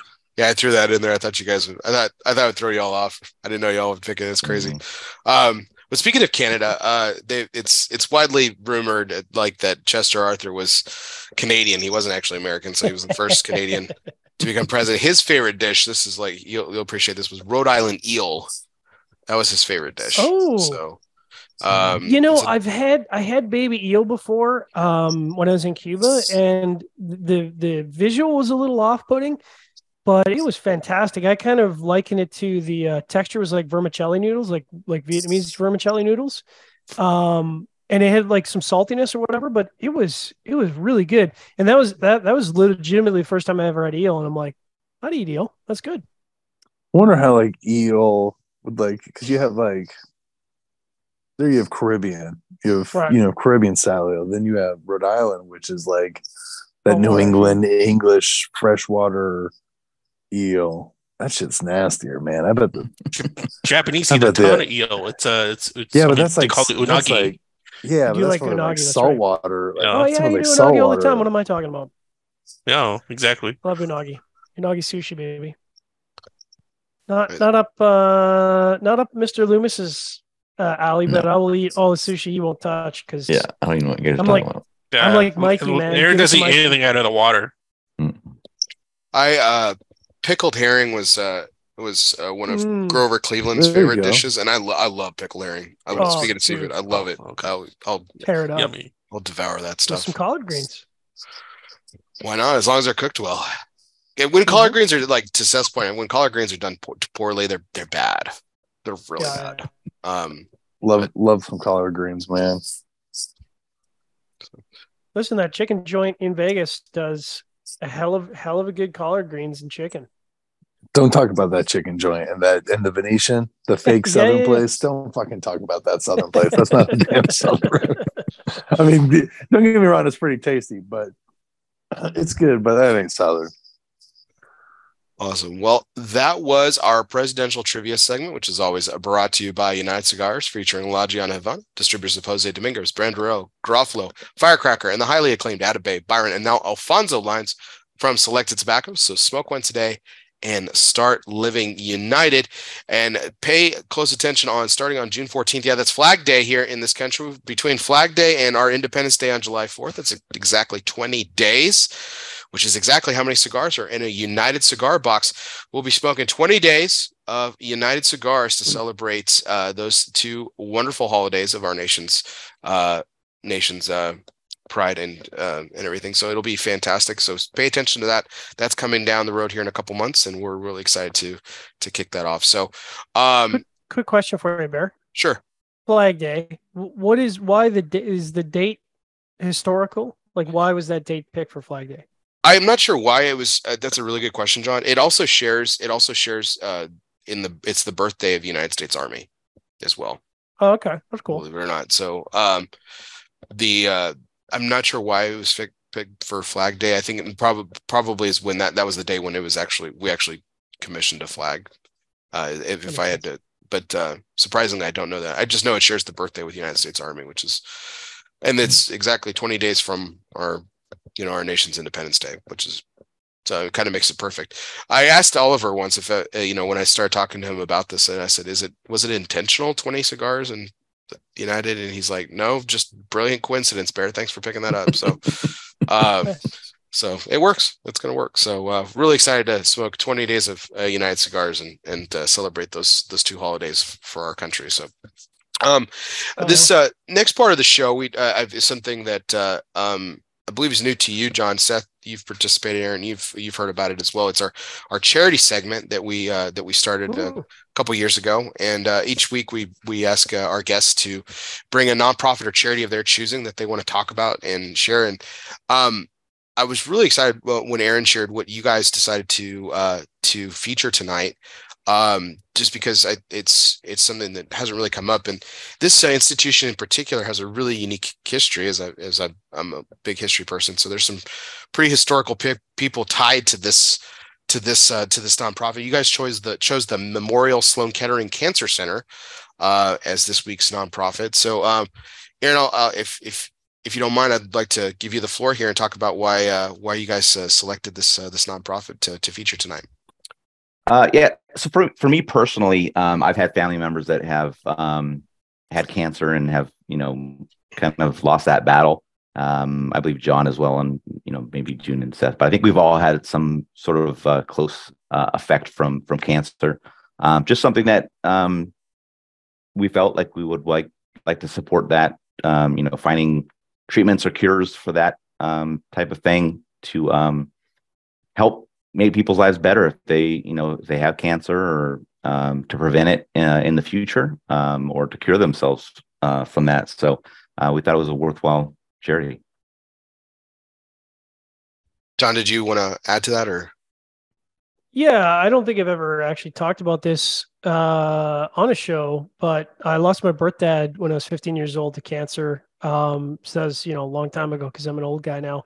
And also lost my mom to cancer a year and a half ago. So, it's obviously near and dear to my heart. And I think, things have gotten better for cancer. I think the survivability rate's better. And I think that's directly tied to the amount of money that's been raised for cancer research over the years, is that more and more people are being able to survive cancer. So yeah, when we talked about it, I was like, that's a no-brainer for me. So you've, Aaron, I didn't want to put words in your mouth. You've actually had people that have gone to Sloan Kettering, or? No, they have not gone there, but I just, based on the kind of the history of the organization, and kind of, they're one of the charities that the most amount of money goes to the actual research for it from that. That's a big thing for me, is finding charities that actually, the majority of your money goes to that. It doesn't go to the organization or all the kind of stuff that goes on behind the scenes, kind of a thing. Like that's where the majority of the money goes. So I thought that was a good focus for it. Check out these numbers. This is fantastic stuff. Okay, so over 1,400 attending physicians in 2021. So this is going back a couple years, but over 1,400 physicians in 2021. Over 4,000 nurses. Over 24,000 inpatient stays. 732,000 and change outpatient visits. That's a lot of people getting care from this place. I mean, that's insane. That's insane. I actually know about the foundation just from the historical people that are tied to it. John Jacob Astor was the original founder of the hospital Memorial. The entity combined, like I believe it was, I don't know, something like 70 years ago, when a couple of executives and everything, but like the original groundwork for the building itself was John D. Rockefeller was involved with that. So like historically, like this is some of our nation's richest and most, well-known people have been involved with this organization from the very beginning. And the fact that it's been around since the late 1800s. And to your point, Aaron, what I love about that is, like, for all the crap that a lot of, rich people get,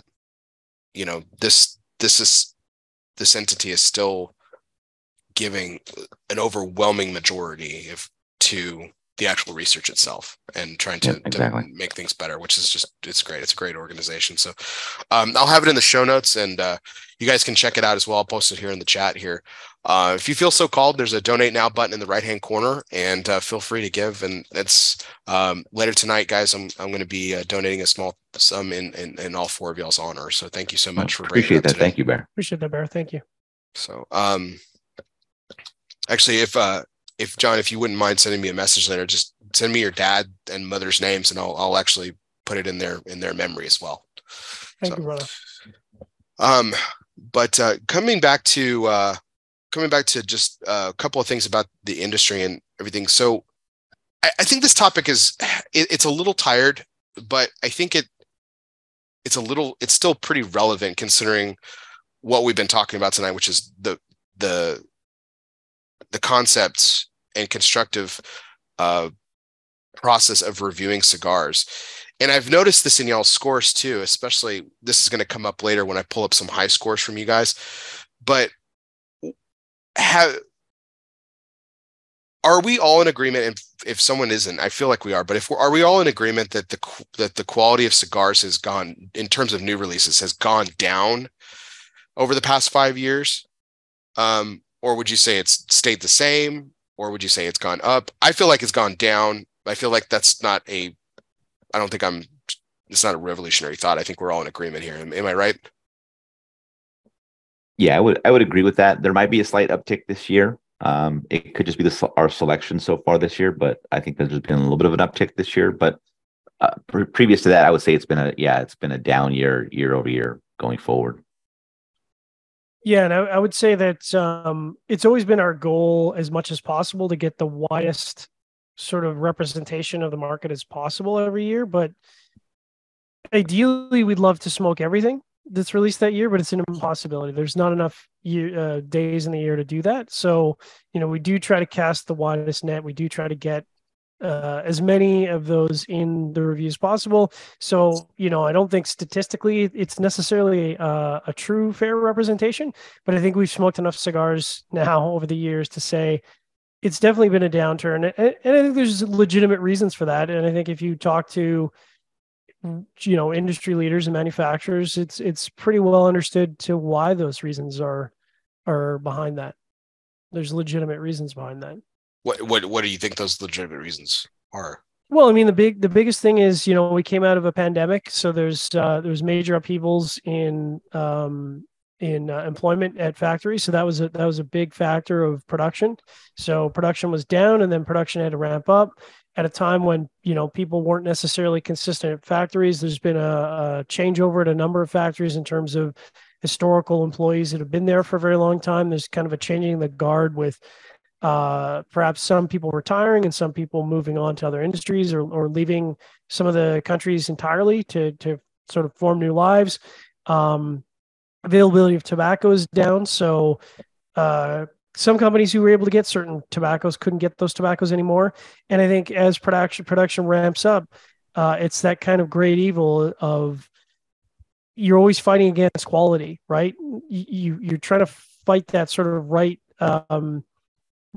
balance between great production numbers while maintaining quality. And that's always, they always say the quality guy is the most hated guy in the factory because his job is to come in and poo-poo on everybody. So you're always kind of fighting that balance. And I think, certainly through 2020 and 2021, in 2022, really, we definitely saw a significant measurable objective downturn in terms of burn quality, draw quality, and overall construction quality. And I think that absolutely has an impact on the final product. June and Seth, I want to bring you guys back in on this because there's a cigar that comes up quite a bit, and a company that comes up quite a bit when you guys are reviewing some of this company's cigars, and even like when you're not reviewing this company's cigars. You guys have had kind of a special place in your heart for, like, when you're talking about a value cigar. I feel like the Illusione Rothschild comes up quite a bit in y'all's discussion. Like I feel like that's the bar, and so often like things don't hit that bar, or cigars that are like more expensive, and you're like, shit, I'd rather smoke a Louisiana Rothschild. Like that comes up quite a bit. Like, but and I know June, you talk about the original documents quite a bit, just like the old school stuff. And I mean, when you see what cigars were at like, and how they've changed, I've said drop off. I don't want to put words in y'all's mouth, but like the change and everything, like, is that frustrating for you, or like what? Again, going back to the grind and everything, like how does that not affect you, or does it affect you when as you kind of guys are keep pursuing this this pastime, I suppose?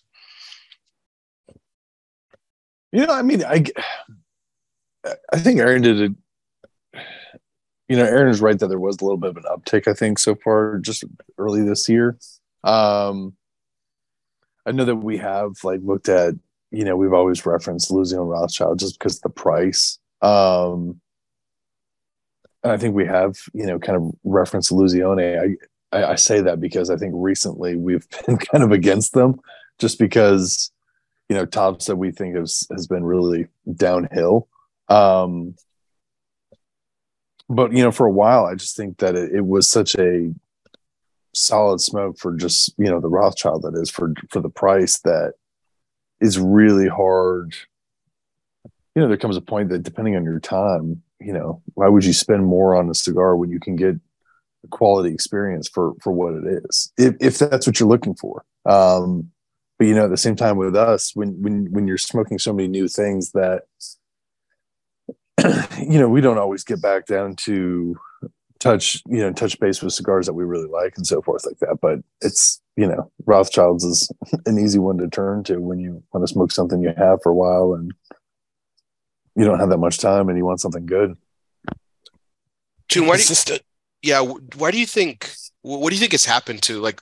I mean, not to pick on them, but like I had Fred on last week, like, and I know that there's been, this has been kind of debated on y'all's side at least, and for what it's worth, I agree to some certain extents with some of the newer stuff or some of the more limited things.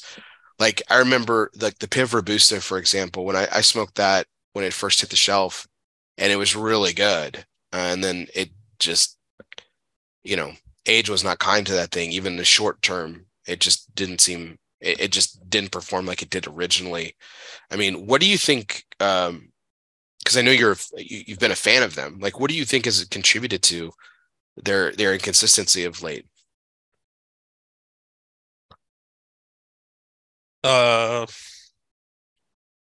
Tobacco.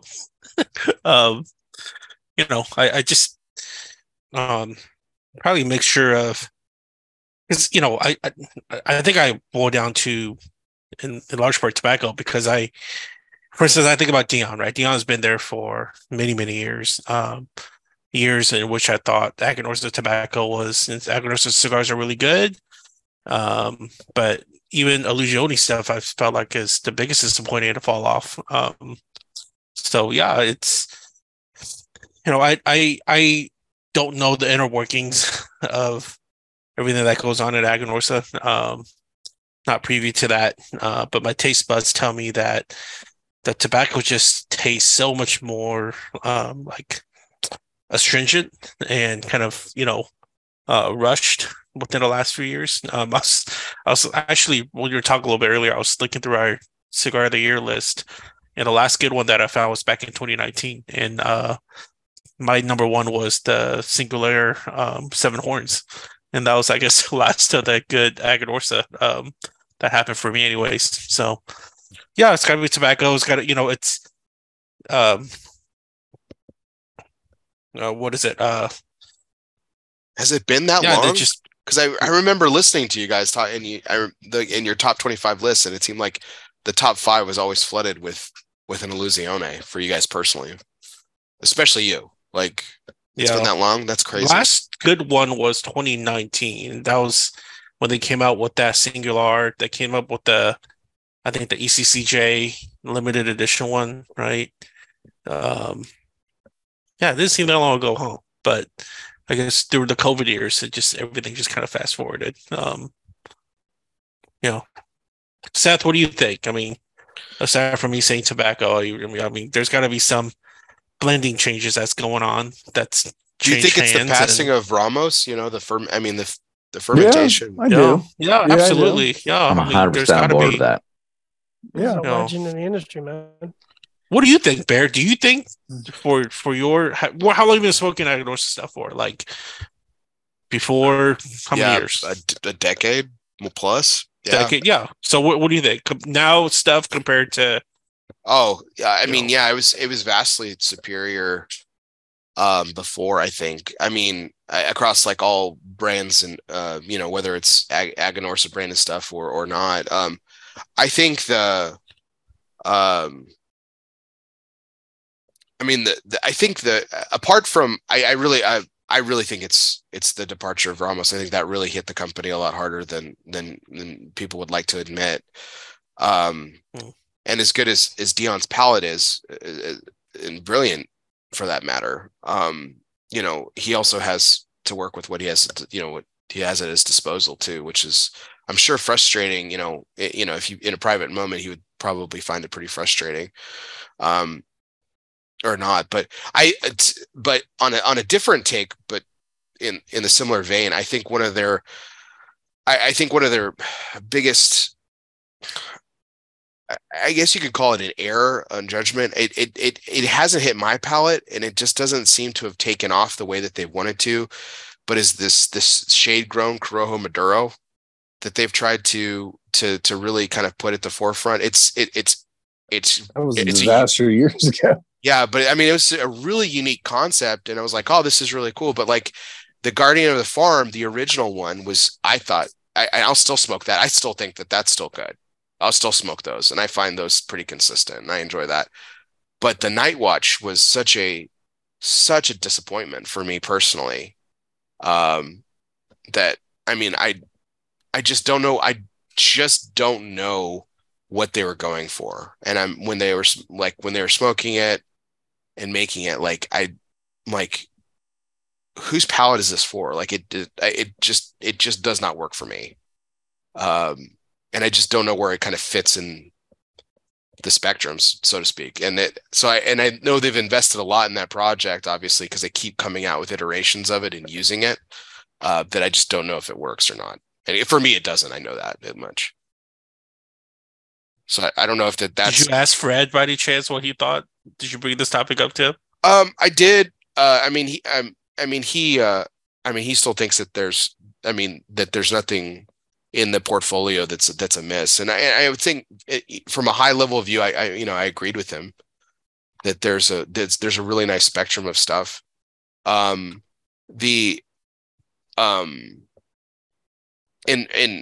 recent years, I mean, I haven't smoked a lot of I was remiss. I did not bring up the Piv Robusto inconsistency to him.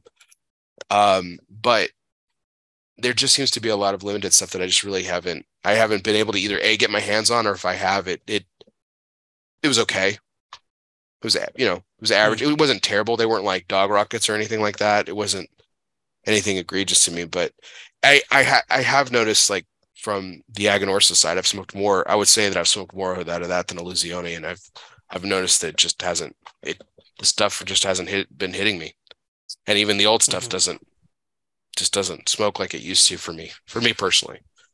Yeah, I mean, and I thought that, and I'll admit that there was a while where I was very vocal about how unhappy I was with how, like, my father was smoking, and even with Tatuaje.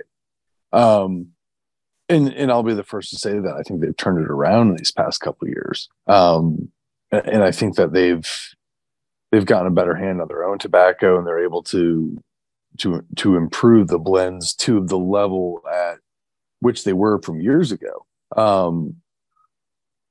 But the concern I have, I guess, with my father, it's one of these things like, okay, they have shown it.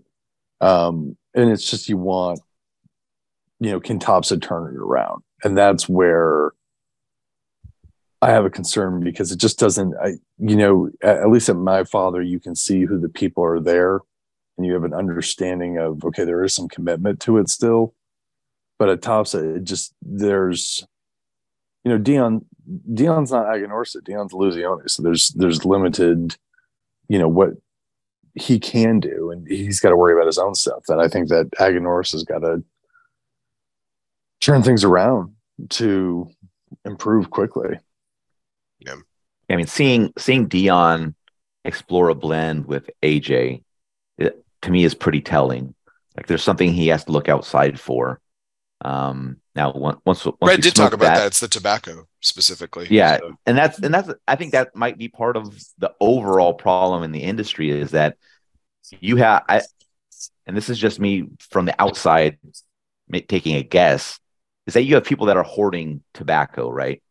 And that getting certain tobaccos, you have to go to somebody, and if you have to produce it there as well, you're almost losing some of the DNA of what made your brand what it was by giving it to kind of somebody else. Like, yeah, you can go in there and you could sample what you want to sample and you could put something together, but the DNA of that factory that you're at is still going to be in that cigar. Now, do you lose a bit of what your own history was? And, what does that look like? So once we smoke that blend, I think we'll see what comes out of it. But I thought it was pretty telling that he's exploring something else.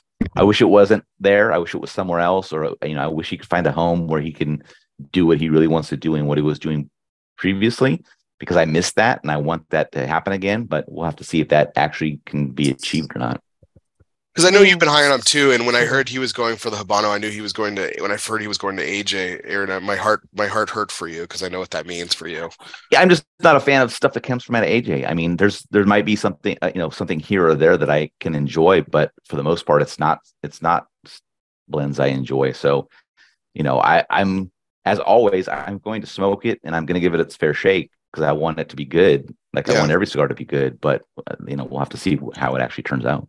You're not the only one to fit. Ben Lee's like that too. Ben Lee's not an AJ fan as well, and I know June's the same way. He, not particularly. June, I don't want to speak for you, but I've heard you say that too. And AJ cigars taste really good in Nicaragua. Outside of Nicaragua, not so much.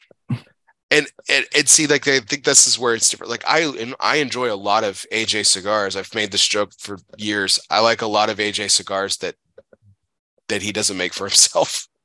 Right. I like some of the stuff he's doing for Espinosa. I like a lot of the stuff that he does for Altadas. I like some of the stuff that he makes like for himself. I'm just like, okay, cool. Like it just doesn't really hit for me for the most part. I mean, there was a time when Southern Draw was coming out with some of the best blends that had been made out of, in my opinion, out of AJ's factory. So, I think the range of tobacco is there. And to your point, I think there has been like the Last Call and the Last Call was a big standout. The Bellas Artes was a big standout, but I love the Bellas Artes. For the most part, most of the sort of standout, when we talk about the DP scale, like most of the stuff that comes out of there is a solid 5.65 with, it's perfect construction, but the tobacco just isn't that dynamic. But some of Nick's stuff, and you're like, what factory is this coming out of? AJ's? What? Okay. I mean, it doesn't taste like anything else that's coming out of AJ's factory, but that's, I think, the influence of someone who's able to go in there and work with AJ and say, look, I want to use these tobaccos. And I'm sure there's a lot of negotiations because he's got a lot of tobacco, but he probably wants to keep some tobacco for himself. And some people have been able to blend some real gems with what he's got available for what was that one that we liked? The recently? Desert Rose was one of John's highest rated cigars. No, it was a recent AJ. What was that recent one? You guys, you remember? This is we just talked about the Highclere Castle one. No. Oh yes, yeah. The new Highclere Castle. The Senator. The Senator, as Nick likes to say, the Senator. Yeah, I like a lot. I like a lot of his stuff. It's just but I've heard like a couple of y'all say it, and Ben says it too. Like that, it just doesn't hit for them. And I think again, that's the whole point of what we're kind of talking about tonight is just how things hit palates differently and everything. I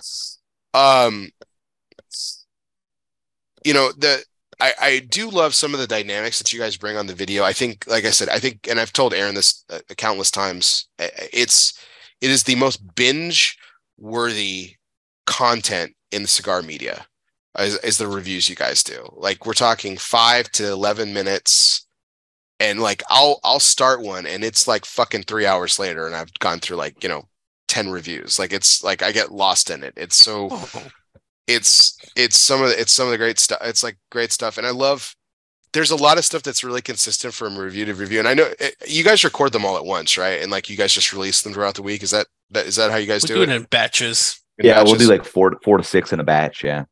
Yeah. I think I noticed that because there was two that were connected, and John was like starting a thought about the New York Jets, and he was like finishing it on the intro on the following one. Yeah. And I was like, wait, did this happen the same day? And I think it took me a while to figure out that you guys do it. Like I was like, man, this is a pretty cool time commitment. They sit down for like 6 minutes at a time and just like rock these out like every once in a while. But the style of it, like, so I mean, how long have you guys been doing the video portion of it, Aaron, and rolling it out on podcast feeds? We did it from the first review. From the first one? That was I need to go that back. was in the initial plans. Yeah. My father, H2K. Yep. Connecticut or something, right? Yep. What a way to start. Yeah. That was back when Seth really liked my father's stuff. Exactly. Full circle.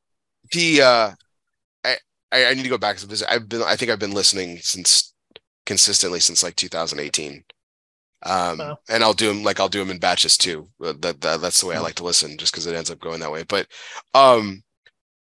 there's little idiosyncrasies that I pick up from you guys that I think are really cool. I think, and they make each of y'all's unique personality, make the entertainment for what it is. And I know you guys, it can get mundane and everything, but you guys shake it up with different discussion points and everything. Do you guys ever worry about it becoming, especially with the way that we were talking about how cigars have kind of dragged over the most part? Like, do you ever feel like it's ever that it becomes too predictable, or do you guys think you change it up enough to where it stays fresh and you guys feel like it's fresh? Because I do. I mean, for what it's worth, but just thought. Yeah, I mean, people make comments on the videos and say what things they like, what things they don't like. So I'm sure that, it probably can get dry to some people over time. And I think that's just the way it works if you keep the same kind of formula all the time. But I think at the time we're okay with it. I mean, we're always open to ideas and we talk internally about, changes that we want to make and things of that nature. But at the moment, I think it's okay. But, our scoring is predictable pretty much based on, the history of what we like and what we don't like and things like that. I mean, I would think people that follow quite a bit would be able to get a sense of whether they think if they've smoked something previously that they saw a review of, they can get a sense of what we're going to think. But, what you smoke one day could be completely different than what you smoked the day before. So, there's always that chance that something happens. But, I'm probably the most predictable in regards to, what my thoughts are going to be, but the other guys are, kind of all over the map in regards to, where they like things, where they don't like things. So I get my heart broken by you so many times there. And I'm like, this is the one that he's going to really like, and it's going to be awesome. And I'm like, I finally found the Aaron cigar that he's going to enjoy. And then I get my heart broken. The Monte Cristo 1935 was probably the worst one. I think it was a high 4 for you. And I was like, God damn it. I thought for sure this was going to break 6. I know, but I was like, it's so good. I really like it. I was like, this is the one that breaks it.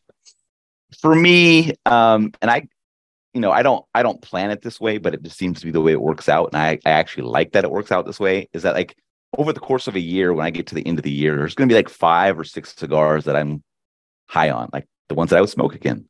And I think that's okay. Cause if you look at it over time and you're like, okay, 10 years of reviews, he likes 5 or 6 a year over time. Like that works out. Like these are the 50 or 60 cigars over the last decade that I would want to smoke again.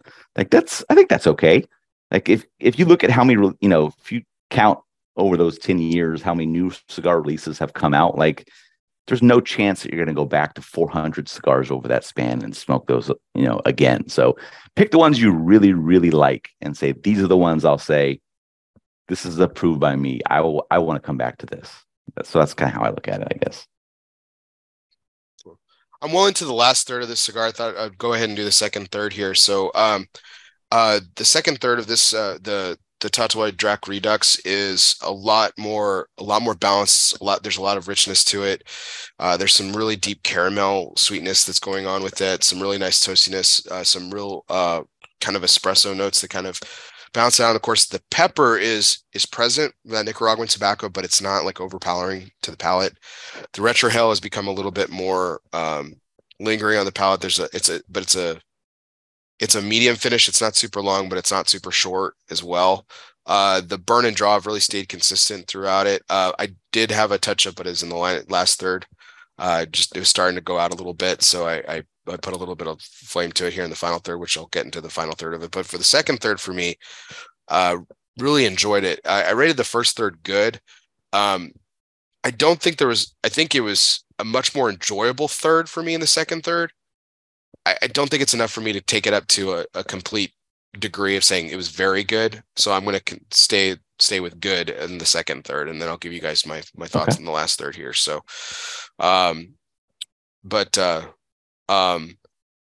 going into that, so like one of the things that I've found in when you guys are doing reviews and everything is, for the most part, like I know enough about your tendencies, like where it's really surprising. Like you said, it was an AJ cigar. I know that you and June are probably not going to be as high on it. If it's Davidoff, there's a good chance that Seth might enjoy it, and sometimes, and unless it's recently, unfortunately, but with a couple of them, but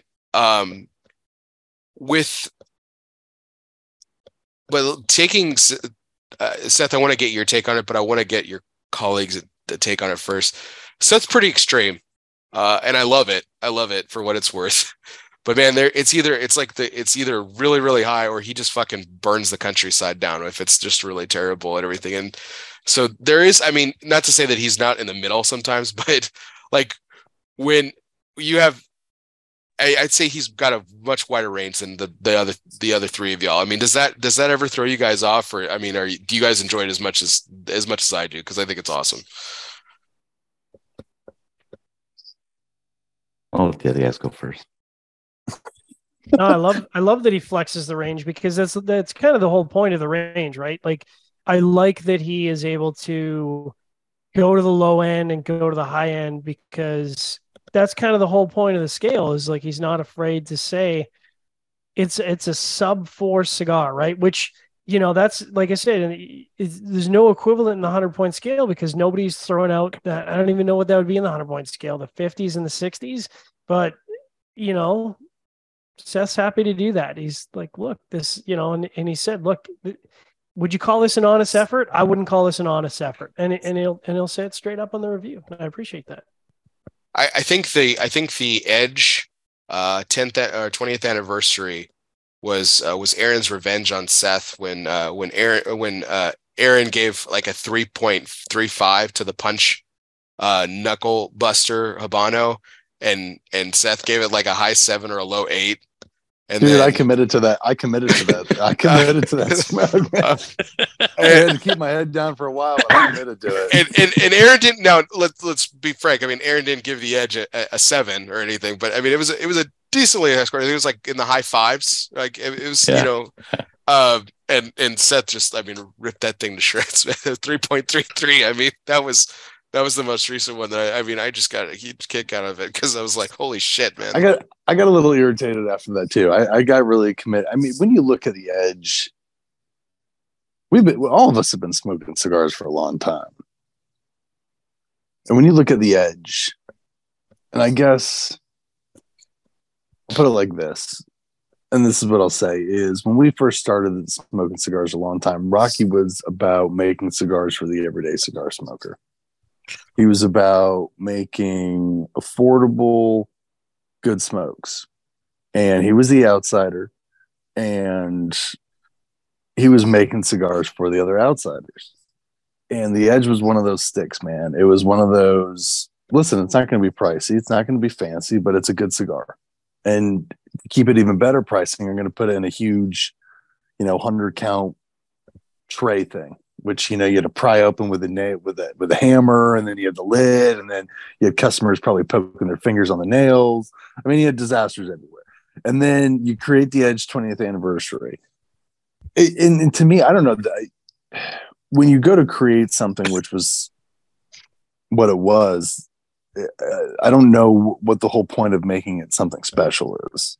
And it was almost as if Rocky, in my opinion, got stuck in what he's doing right now and making some of these more, I'd say, super premium or premium releases rather than, well, not, I wouldn't want to say not premium because it's premium cigars, but I think more super premium with like Rocky White Label and some of these other releases, that to turn something like the Edge, which I don't think even probably smoked as well as current Edges, and then make it this 20th anniversary and more expensive. I'm like, what are we doing here? Like, it's an insult to the people who used to smoke the Edge, in my opinion.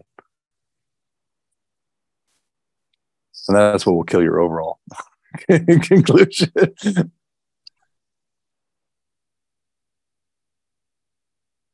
I think you're muted, Bear.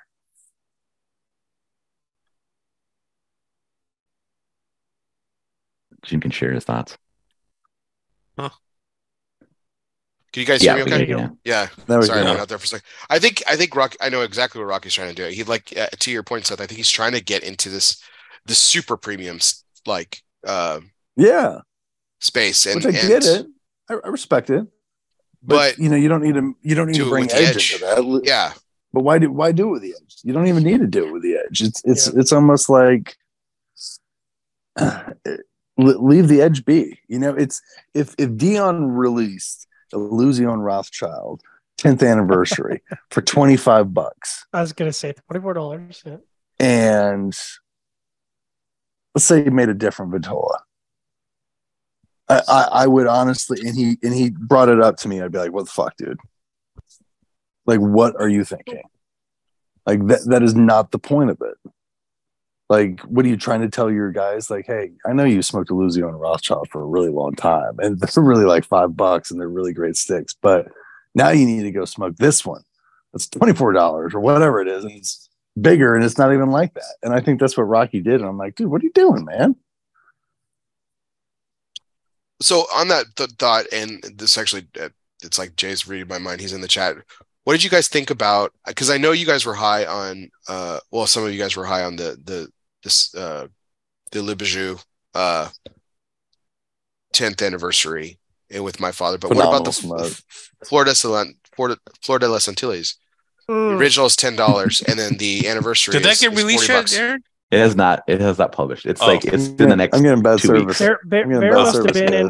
Bear was in the green room for the Flor de las Antilles, and oh man, I mean, I must have given a diarrhea poop all over that one. Yeah, I think I gave a 5-minute rant on how off-brand a $40 Flor de las Antilles was on a $10 quote unquote budget cigar that's always performed for a very long time, and you've made something that's completely off-brand in terms of flavor profile, completely off-brand in terms of pricing, and it's not even a good cigar, in my opinion. And I said that as like, listen, I've been smoking Flor de las Antilles for a very long time because it's a very available cigar up in Canada. So it's one of those brands where you wouldn't think I've smoked a lot of Flor de las Antilles. I've smoked more Flor de las Antilles than the rest of all the My Father product combined. And I used to smoke Le Bijous like a rager. So, you know, like Seth's saying, what are we doing here? What are we doing here? Putting out, and it's hard, you know, like we're starting to get into the territory where it's like, listen, man, remember when Padron 1964s were considered kind of the Cadillac of like, oh, Mr. Fancy Pants and his expensive 1964. And now we're leaving 1964s in the dust for pricing. And it's like, at that point, you start to go, do you think your cigar is better than a Padron 1964? Honestly, I don't know. Is that where we're at? Yeah. Bear walked out of Bear walked out of you halfway through that question. He's like, listen, Malik Bradley, I got my 72 million. Shut it. I'm out. But I'll say this to My Father, and this is the only defense we had from it, is the review's not out yet. And I won't tell the scores. And I don't think we were high on it. And I think, let's put it this way. I looked at the sheet and I didn't see what Aaron sent these to us. I didn't even look at the price. I didn't even look at the price of it. I didn't even think about it. Like, why would I go look at my father Florida anniversary? Like, yeah, it's going to be a little bit more. And then when we're going to do these recaps, I'm like, wait a minute, this is $40. This thing was $40. There's people who spent $40 on this smoke, and it's just crazy, man.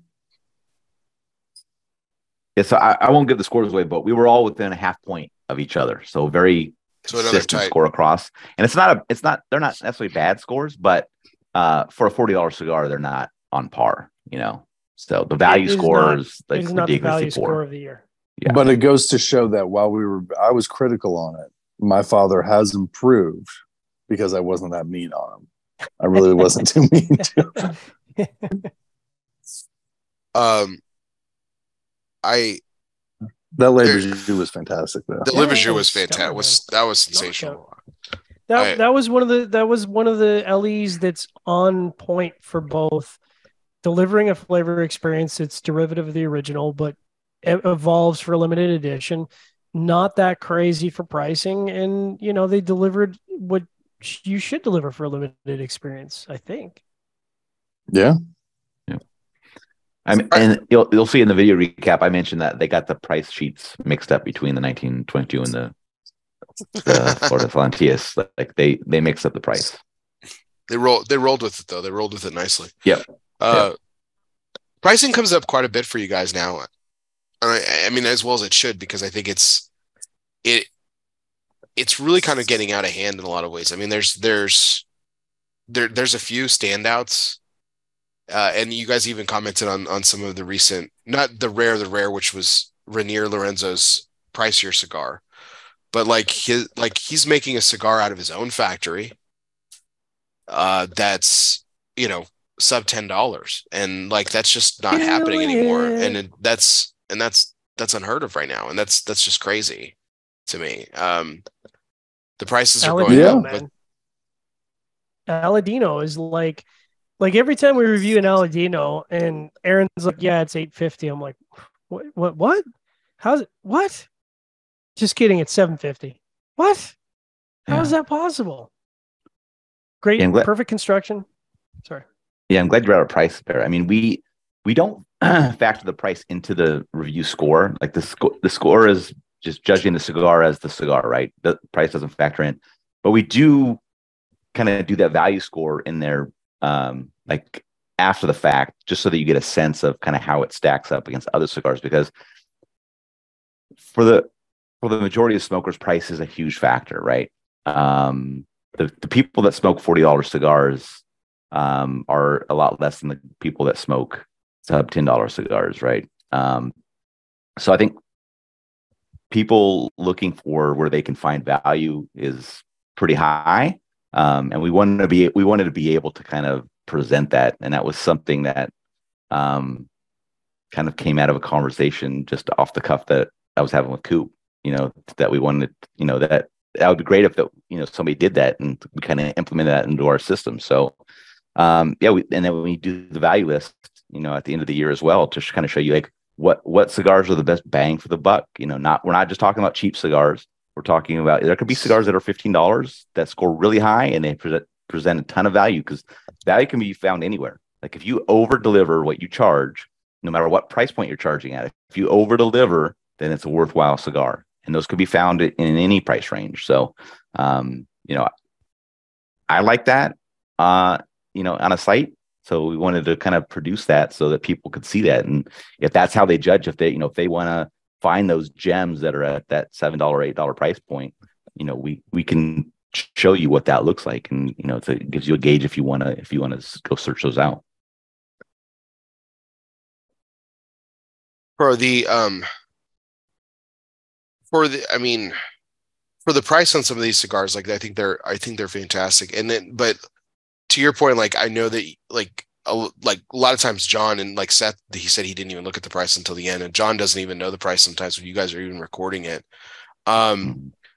This does bring about a certain point that I think is really because you guys didn't always do it this way, but you made a very, I think, key decision years ago when you guys decided to go away from samples and go strictly almost 100%, if not 100%, to you buy the cigars, correct? Do you buy all of them? Yeah. Is it 100% now, or No, we're not 100%. We still we'll do samples from manufacturers, but we're not going to take any samples from the trade shows or anything like that. It would be something they send to us after the fact, after the cigar's been released, things of that nature. But I think last year we were like 75% purchase, 25% samples, kind of a thing. And you know, in the vein of transparency, because one of the lingering questions has always been, well, you guys are scoring site sponsors higher, or you're scoring free cigars higher.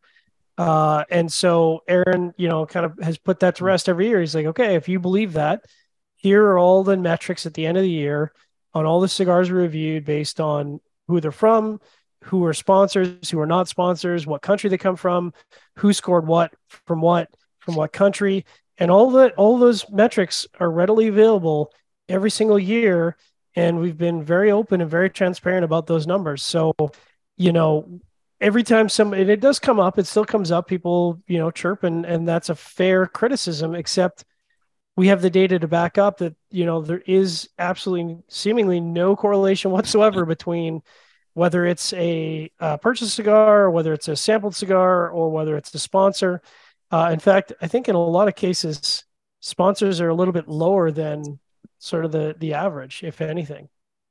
So why Villiger dropped you, John? Or no, I think they get tired of me. They're like, you like everything we put out. What is your problem? Mike doesn't know what he's in for, right? When he signed up for the studio. Oh no, Mike knew. No one. Listen, when you become a soundbite on somebody else's podcast, there is no greater, you know, ball busting than that. And that's kind of, again, we, you know, go back to like, is there ball busting in the industry? I mean, Mike, to this day, every time I see him, he's like, hey, I should give you a Pastani to smoke, but you're just going to hate it. So why bother? You know, and that's just the camaraderie of, you know, we can speak like that. We can be open. We can be honest. We can be transparent. And, you know, I appreciate that. But I do want to smoke that new Pastania, Connecticut. Yeah. Mm-hmm. I'm kind of excited about that too. So, wanted to do a little bit of an exercise here before I give my final score on the cigar. So I called this segment, it's called This or That. It's kind of like a rapid fire. Just give you guys the choice between two things, and y'all pick. So let's ready to go. Some are cigar related, some are not. So let's start with some non-cigar related stuff. Root beer or cream soda? Cream soda. Yeah, cream soda. Cream soda. So root beer float or ice cream sundae? Sunday. Root beer float. It's because I know why this is. I know why the three of you guys said the different thing. But they said the different thing. Yeah, I know why. I can't talk about it because we're out there. All right. Altadis cigars or STG cigars? No, thank you. Altadis. Okay, Altadis. What did you say, Seth? I said Altadis. Yeah, except for Diesel, right? No, Diesel falls under anything STG. For forged. Fuck Diesel. No, I said STG. That's why I said STG, not Ford, not General. So not General. Forged falls under that. Okay, I know you guys have tended both. I know, June, you haven't been able to make PCA in a couple of years, but PCA trade show or TPE? PCA, not even a contest. Not even a contest yet. I can't comment. I've attended one PCA. Actually, have I ever attended a PCA or have I attended a No, PCPR? I don't think so, Seth. I think it was just. I've never been to a PCA event. I think the last IPCPR is you and I both. Yeah, 20, I've only 2018. I want to say. I've only done 5 letters. I've never gotten down to 3 yet. All right. Weather-wise, TP is better. Okay. Yeah. Yes. Yeah, it's just because It is. you could keep yourself warm. You can't cool yourself down. Yeah, man. It's You can always cool yourself down. You just jump in the pool and then you get out. At nighttime, oh man, no way to heat yourself up. It's cold. Should start doing that. You take some gummies from Hector and then you'll be out.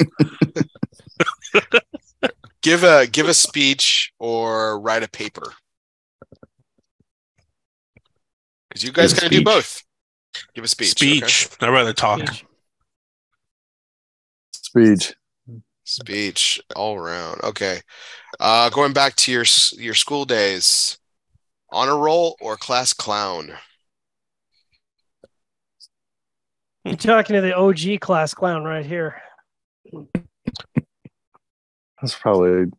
I was in between 2 of them, depending on the subject. Same. Aaron? Honor roll. Honor roll. All right. Pancakes or waffles? Waffles. Don't just say it because I said it, June. Mean it. No, waffles. Commit to the fucking waffle. I'm gonna go pancakes. Goddamn waffles. I'll go pancakes as well because there's a way more variety in pancakes than waffles. Yeah. You guys can do pancakes. Exactly. I'll give you that. Not that crunch to the waffles and. You're not getting chocolate chip waffles, man. No, you're not. The problem is if you get a shitty pancake, man. But really good pancake. Waffles. I feel like waffles chicken and waffles good. wins, right? Chicken and waffles. Stroof waffles. I don't want pancakes. Damn it! I feel like waffles are good at any stage. Like I really want eat some banana or chocolate pancakes now. That's what I'm talking about, man. I will eat an Eggo waffle. Surgeon. And I will eat it like a freaking gourmet Belgian waffle. Like I don't care. Like I love waffles. Like pancakes. Actually, I've been watching House and D, and when Wilson comes to live with him for like an episode, he like makes macadamia pancakes, and I was like, I wonder if those are good. You know they're good. They've got to be good. I'm like, if House is downing them, they got to be super good. Or we're talking about weather in Vegas. Let's talk about weather overall. Rain or snow?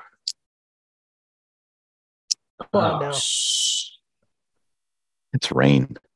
Yeah, it's snow if you can visit it and leave, but that's right. It's rain. Yeah, 100% rain.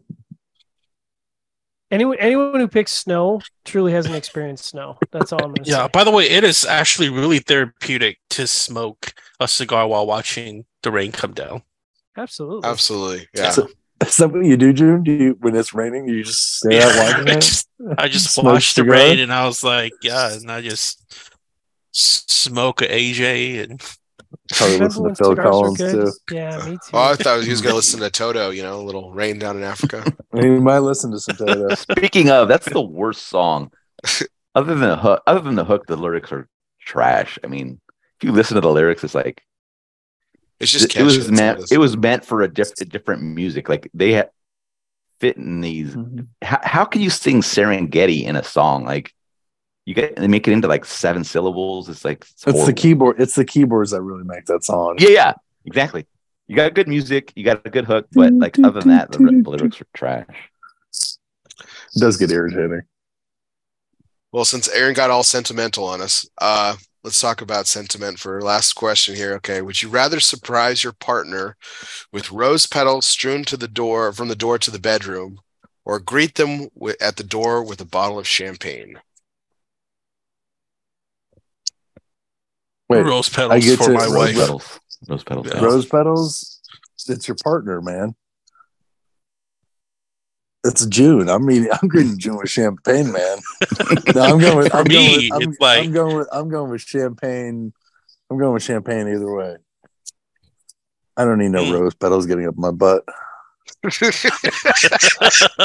Wow. She's like, I really want to stick these up your butt. I'm a diehard romantic. I've actually done the rose petals, so it's rose petals for me. Rose petals. Oh. Okay. There we go, John. Got it up your butt, huh? Nice. Mm-hmm.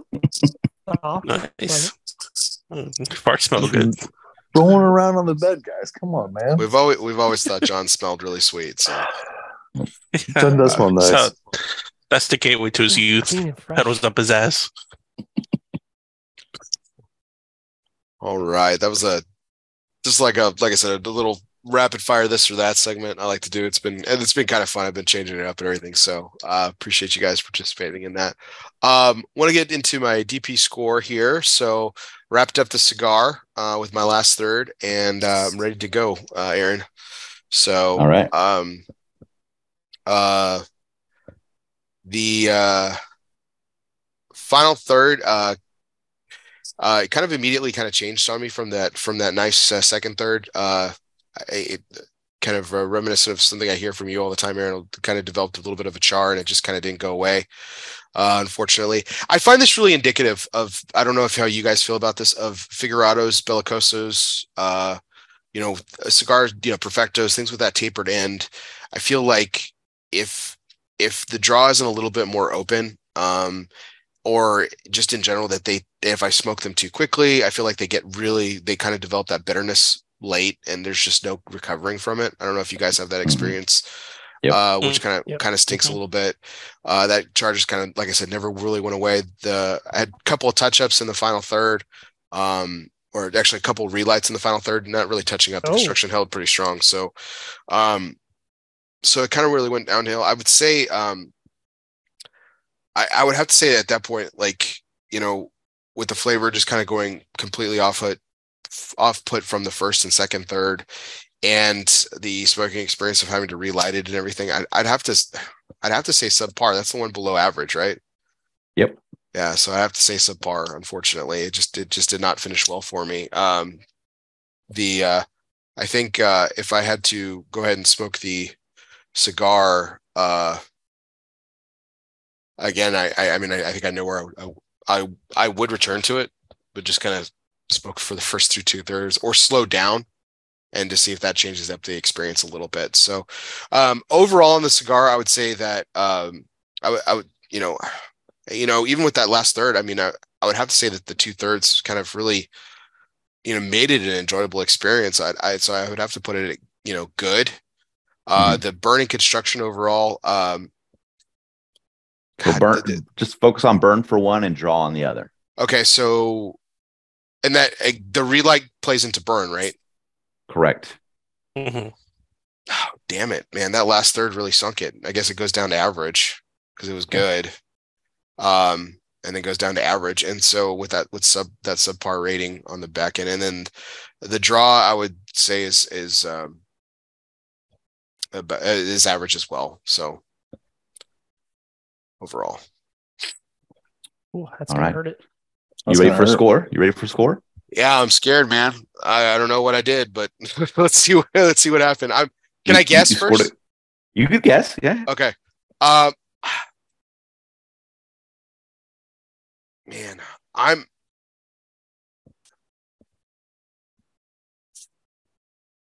5'7", 5'7", 5". You're super close.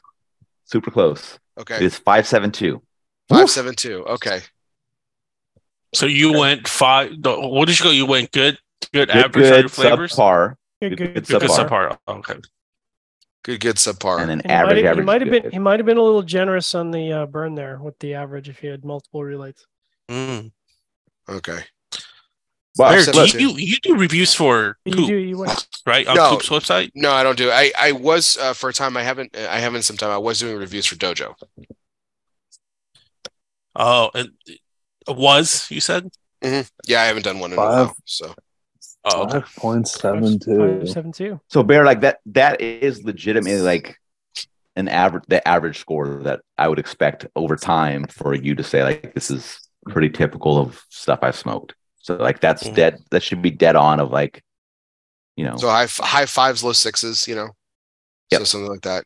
Yep, so, right in that range. That's where we like all of us kind of end up in that range, kind of like those high 5s, low 6s, kind of for all the reviews, the 100 reviews that we do over the course of the year. That's kind of the range. And then Aaron asks a pointed question, which I think would be good to ask you, Bear. How does 5.72 match up with your experience? Well, I mean, I think it obviously the last third really hurt it. I mean, it would probably be, I would go back to it just because I thought the second third was incredibly good. And I probably was a little hard on it, but I mean, I would definitely go back to it just to smoke those first two thirds again to see if I could get a different experience on the draw, to see if I slowed it down, would it become as much as bitter in the end? And if I could make it it could be easier air too, Like a little bit. If you And I'm not trying to be an apologist here, but no, if you cut the cigar differently, would have been a different experience. It's like, if you cut a little bit more off, would have helped. So this is here we go with that conversation again. So that brings it up, John. You V cut everything. I straight cut everything. Everything. And you V cut everything. Does anyone else V cut? No, we're Americans. I mean, recreationally, I'll V cut, but I don't even know where my V cutter is right now. So for shame. So I think Jay for a while, Jay asked a good question in the comments. John got me there. What do you ask? Yeah, so on my 100-point scale, he nailed it pretty good. I'd probably be at an 88 with it. Okay, 88. Okay, 88. Yeah. The last third just really took it for me. I mean, with that second third, I would probably, I would say there was probably hitting about that 89, 90, but that last end it could be probably maybe even an 87. I'm really excited to smoke it again because I want to see if, again, I find this experience and it quite often with the way I smoke tapered cigars. It just they don't end well. Yeah, they just don't end well for me. It's why I don't like any Davidoffs that are pyramids, Trompetas, Torpedoes, all of them. Like they have a really pointed. I mean, it's a very tapered Pyrmont and Bellicoso that Davidoff does. So it really takes a lot out of the cigar. It's like Perdomo. Perdomo's the same way, I feel like. I've smoked Perdomo torpedoes, and I actually enjoy those. I find them a little bit more enjoyable towards the end. But like the Davidoff, the Yamasa, I love that blend. I can't stand it in the torpedo. You gotta smoke that in the Petit Churchill. I love that. Yeah, I love it in the Petit Churchill. It's fantastic. The Davidoff Millennium. In the torpedo, I don't like it either. It's been a while since I've smoked a Millennium. The torpedoes were never crazy about. I always thought like the Millennium. I don't know if they did a double Robusto or it was just Robusto. But Millennium was another blend that went downhill for a little while. I thought I haven't smoked those in a while. I know they're the new one. Yeah, it's interesting. Yeah, I wondered where I'd be. I wondered if I'd be in the if I enjoyed it, if I'd be in the sixes.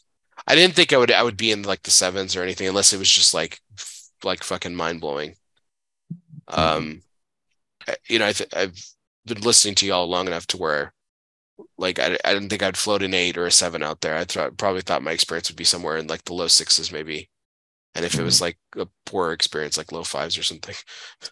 It's hard to get in the 9s, man. It doesn't matter how hard I try to really just be a fanboy on some diesel stuff. I still struggle down there in the 5s somehow. It's just. Well, I saw Justin's comment. If you didn't have to look at Aaron while smoking, it would have been a much more enjoyable experience. Yeah, what a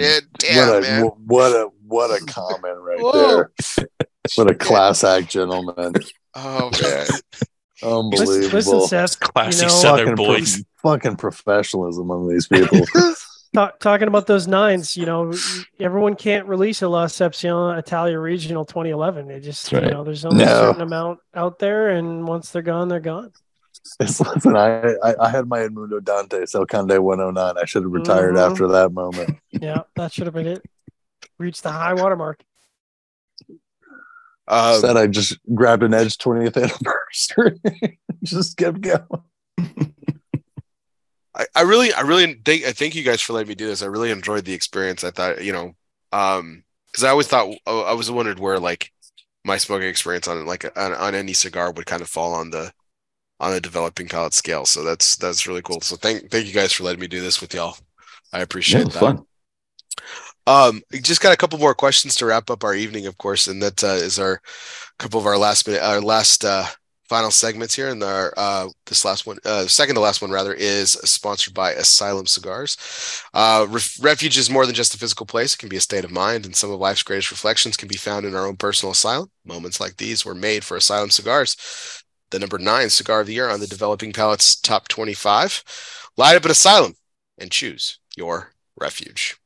So, guys, this segment is about that moment where it's just you and the cigar. And Jay actually asked a question earlier, so I think I answered for Aaron because I've heard him say it. And Aaron, I apologize if I put words in your mouth, but he mentioned how Charlie Minato of Halfwheel talks about how he doesn't really have time to really enjoy cigars because he's usually just doing it for review. And Aaron, I've heard you say something similar. So my question is for this particular segment is like when do you enjoy like cigars on your own? Like, do you do it alone? Is it more part of a community?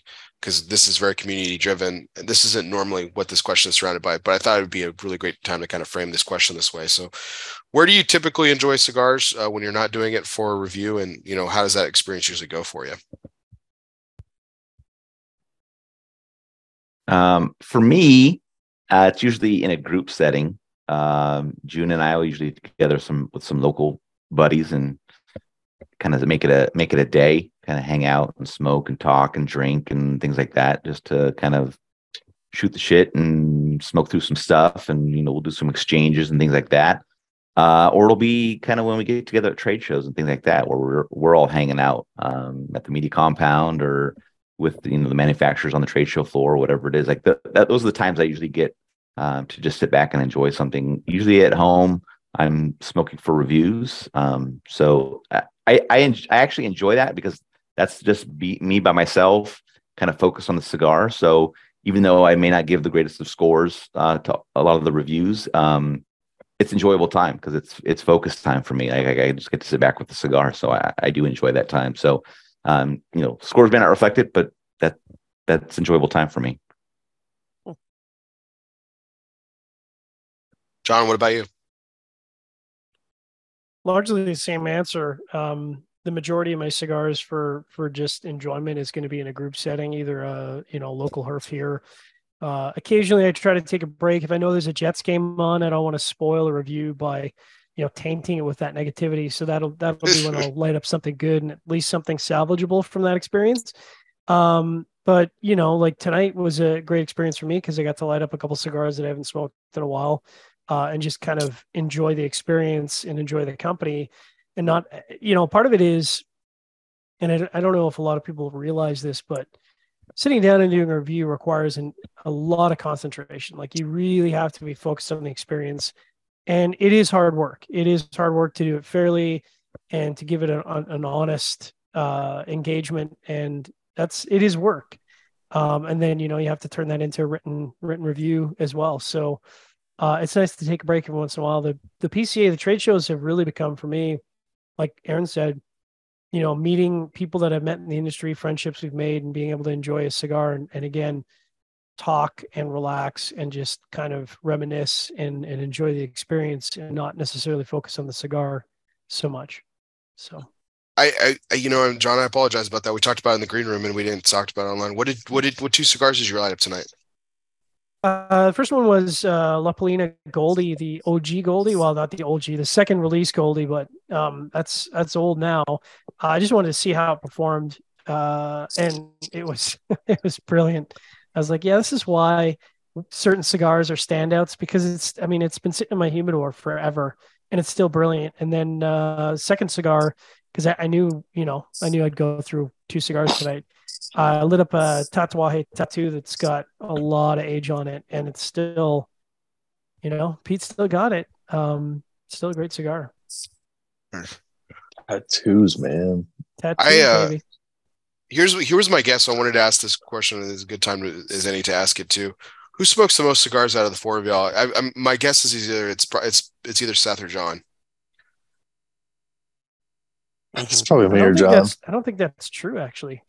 I think it might be Aaron. Yeah. Aaron smokes the most cigars. I mean, I Like smoke on an average week. in the average week. I'll smoke 3 to 4 cigars.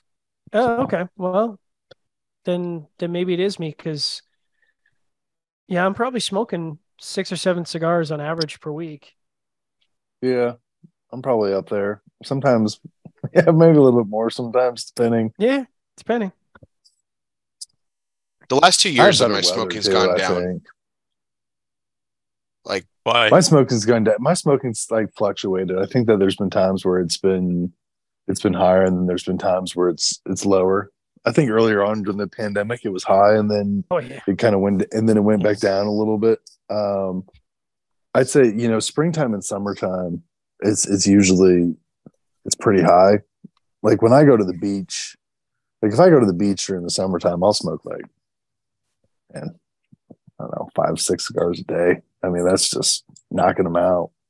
Yeah. So, For me, Dude, but like, yeah, this Okay. July with PCA, and then also going to the beach. I'll smoke so many cigars in July. I'll have to take a break at the first part of August.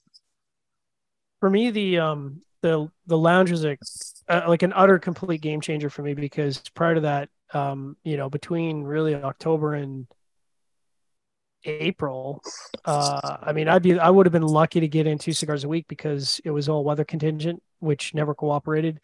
Both snow and cold. So now I'm to the point where I want a cigar, either review or otherwise. I can light up at any point during the day or any point in the evening, and that's been a complete and total game changer for me. So my smoking has definitely gone up. I think Jude, you were asking me why my smoking's gone down.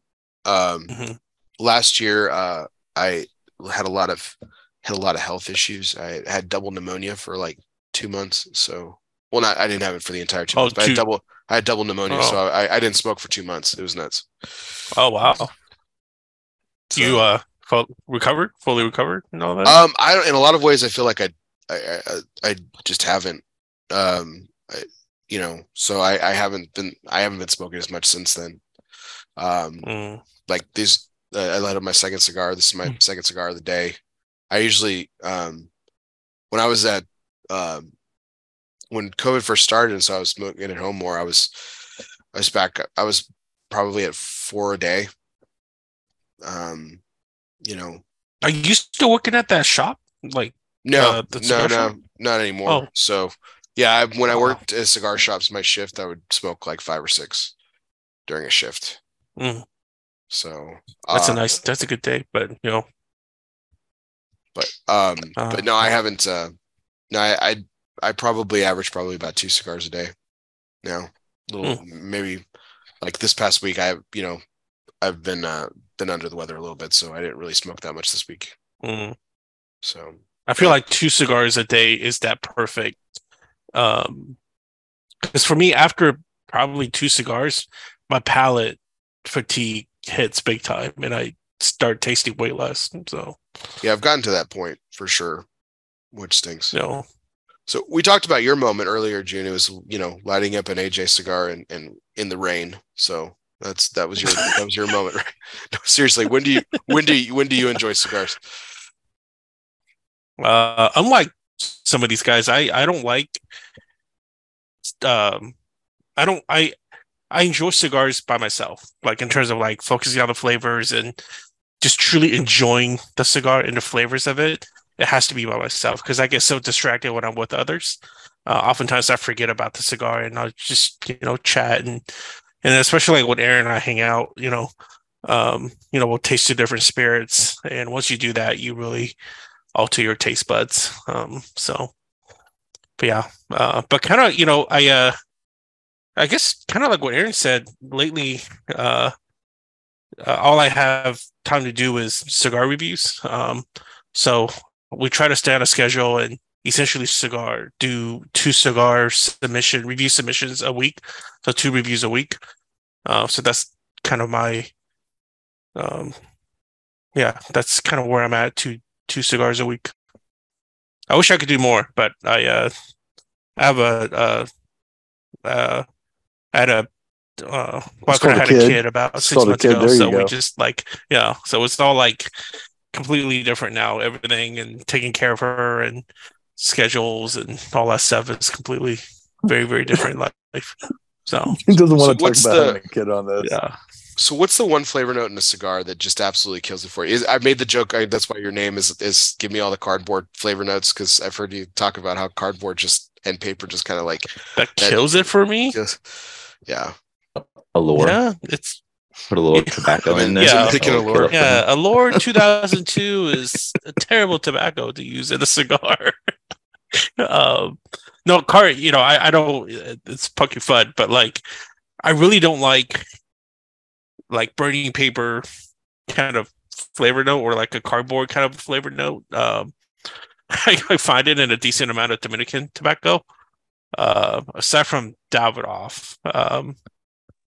But yeah, I really dislike that note. I feel like that's one of those notes in which I dislike it so much because it overpowers so much of the other parts of the cigar. That's why I don't like it. I've heard you use this term before, Eastern medicine, and Oh, that's sad because he claims to know about culture and other Eastern things. and I drastically want to know what that flavor is, just because I've heard you guys mention it a couple times. Eastern medicine? Yeah, when that flavor note comes up. Oh yeah, I did talk about that in the past. Yeah. Let's see, man, how do I even describe this? I mean, I'm like you said, I've heard you like try to describe it, and you can't. You're just like, this is what it is, and I'm like, man, I drastically want to know holistic. It's like holistic medication, right? Where you essentially reduce down a mixture of different kinds of tree barks and lots of dry penis. and find yourself some ox penis. I'm just kidding. No, it could be like different animal parts too. Where you basically keep on stewing it and reduce it, and it's supposed to be healing for blah blah blah. Whatever ailments you have. It stinks. Like, God, how do I even equate to that? How do I make this like you gotta walk into. I know it's hard for you because like really it's come up a couple times and you can't really describe it, and then I'm trying to figure out what you're getting at. You really have to like be there. Yeah, you have to go to like one of those Eastern medicine shops. And if you don't have access to like a Chinatown or somewhere where like Eastern medicine is really highly thought of, perhaps somewhere in like some places in Hawaii as well. You really don't know what that smell was like, but it doesn't smell good. Makes you want to gag. Well, if nor does it smell good. If you guys want to know what Seth's non-preferred flavor note, it's Smoke the Edge 20th, and that you'll get it. So that's what that is. But is it ammonia, Seth? What's the flavor note that just kills it for you? Yeah, ammonia. When you get ammonia, I think sometimes when you get towards the end, when you get like this harsh mineral earth pepper towards the end, it just gets to be this, you're like, I'm done, I've had enough. That's one of those that's any Indonesian, anytime you're putting an Indonesian tobacco on there, it's probably you're going to produce a flavor profile that I'm like, fuck this shit, I can't smoke it. But yeah, that little mineral peppery earthy quality, kind of metallic. It seemed it was more common last year. I especially out of like Nick Rogman Hunter and stuff, but I don't see it. I don't know. I haven't come across it as much this year thus far, but that's good. We'll see. Aaron, so what's that flavor note in AJ cigars? So just kidding. What's the overwhelming? Not kidding, actually. Overwhelming earth. I mean, I'm okay with earthiness in a cigar. That's fine. But when that's kind of like the driver, or when it's like just up there at the top of what's being delivered, it's just not. It kind of just overpowers everything for me, and it just feels like like I got a mouthful of dirt, and it's just not an appealing component. Okay. And I feel like I've been getting that a lot more lately. So I don't know if that's just the status of tobacco, a fair amount of tobacco that's out there, but I'll get, I'm fine with that, like through the first third when it's not, a driving factor in it. But when that starts building up kind of in the second third and then overwhelming in the final third, it's just not a good time. John? That kind of stole my thunder a little bit.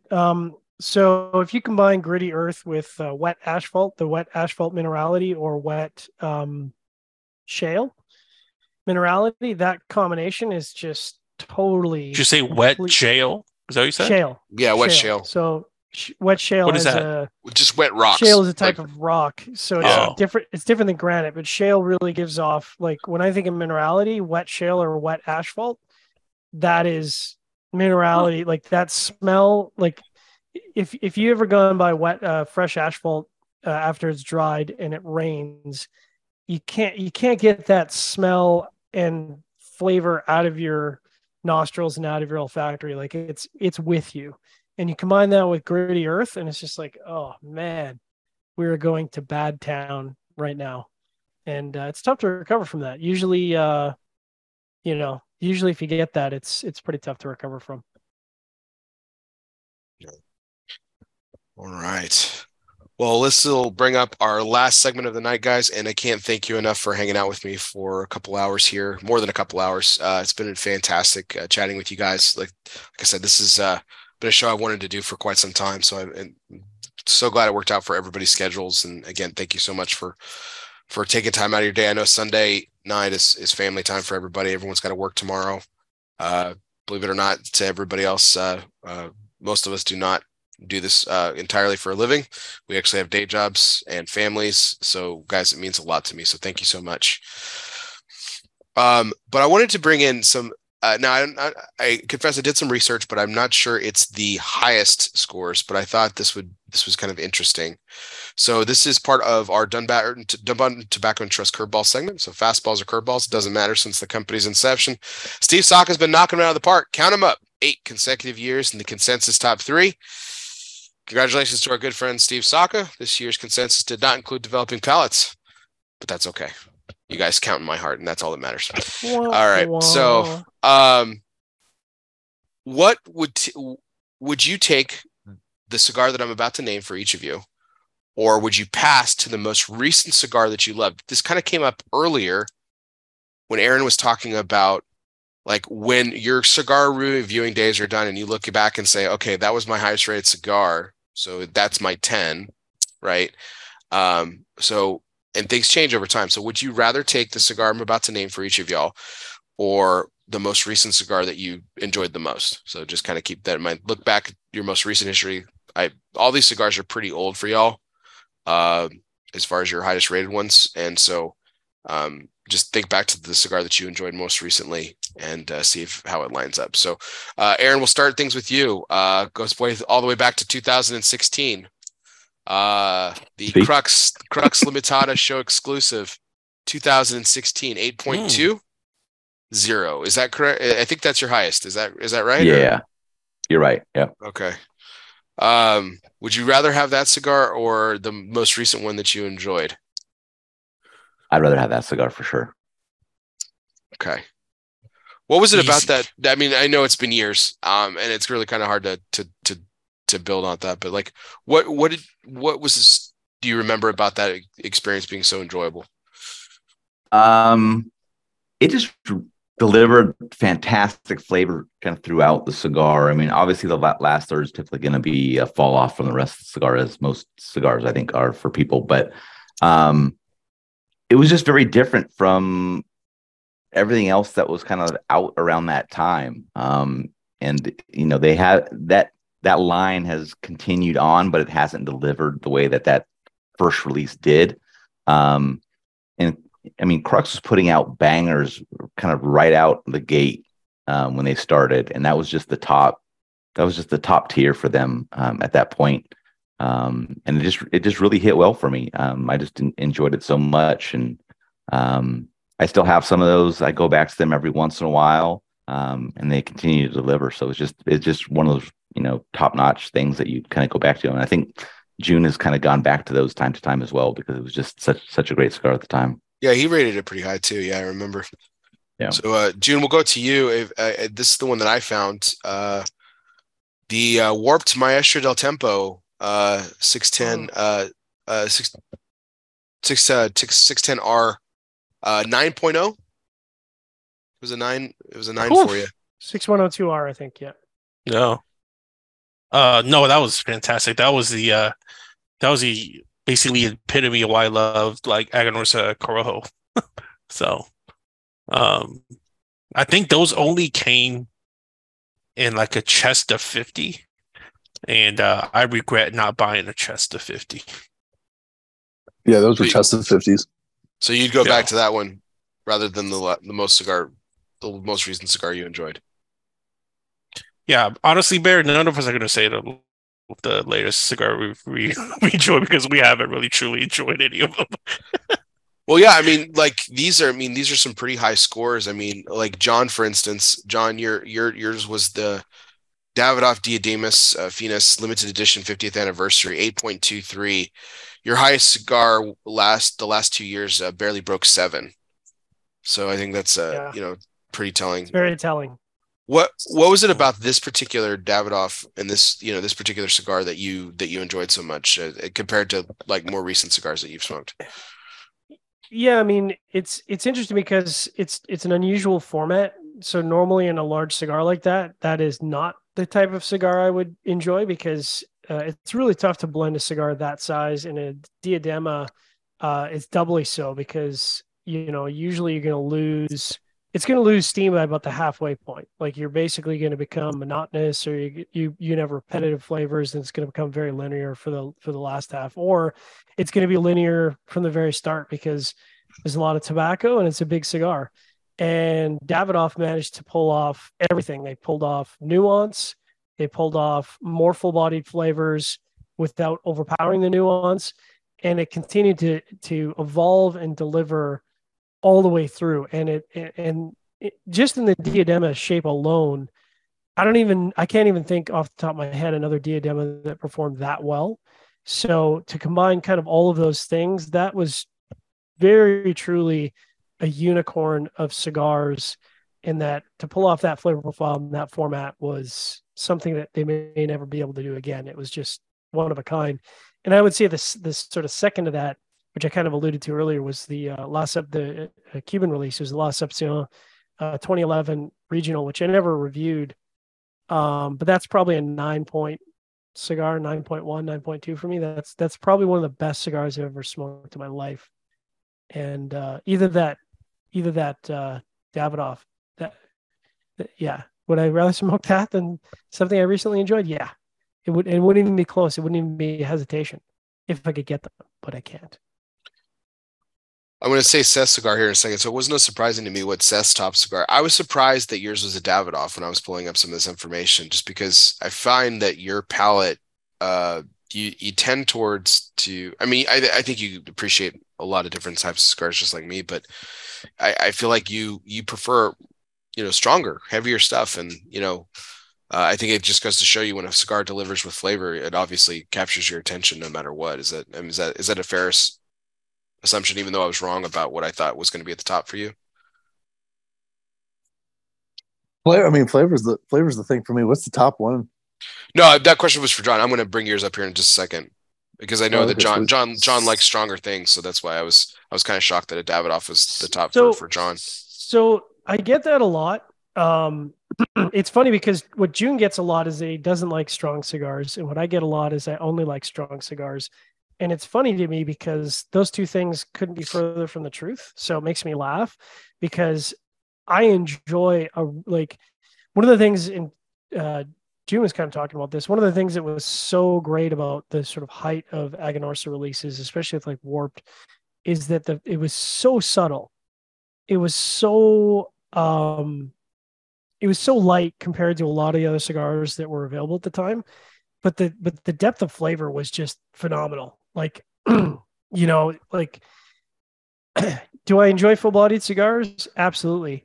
But I like whiskey. I smoke the entire range, and I really, really enjoy when you can get a lighter cigar with tons of complexity.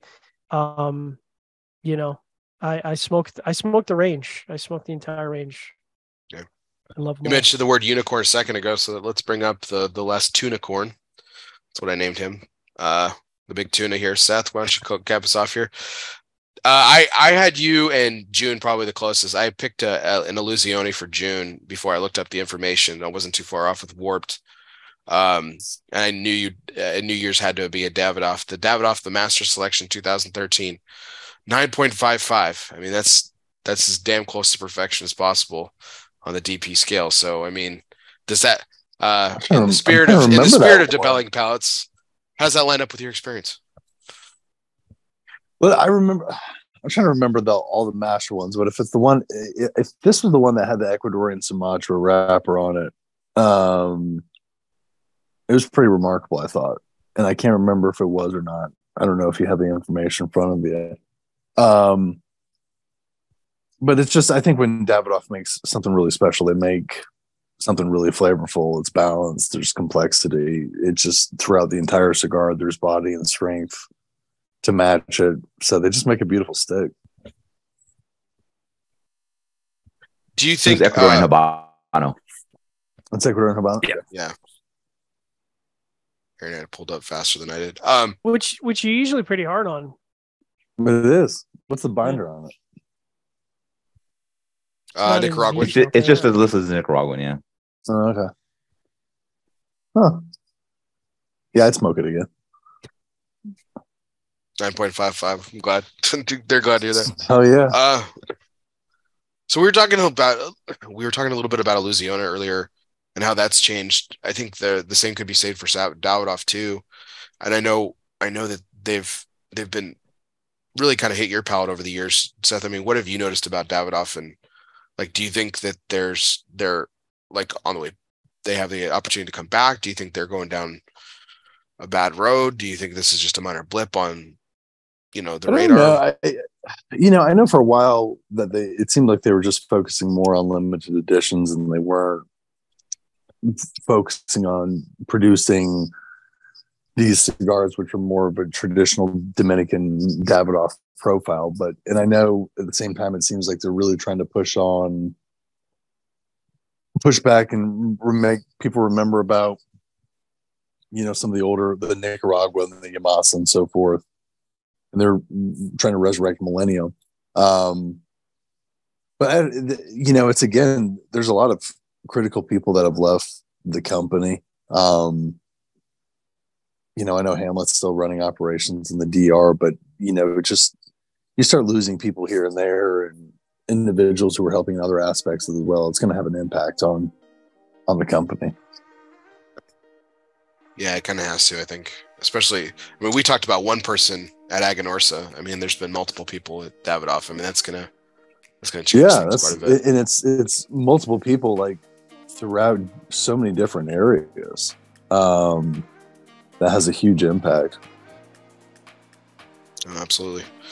Well, gentlemen, thank you so much. I really do appreciate it. Again, all your time tonight. I know it's one lecture long. I think you guys were expecting it. My reputation does precede me, so I do appreciate all the time that you guys gave me tonight. So appreciate our audience as well for staying up late with us as always.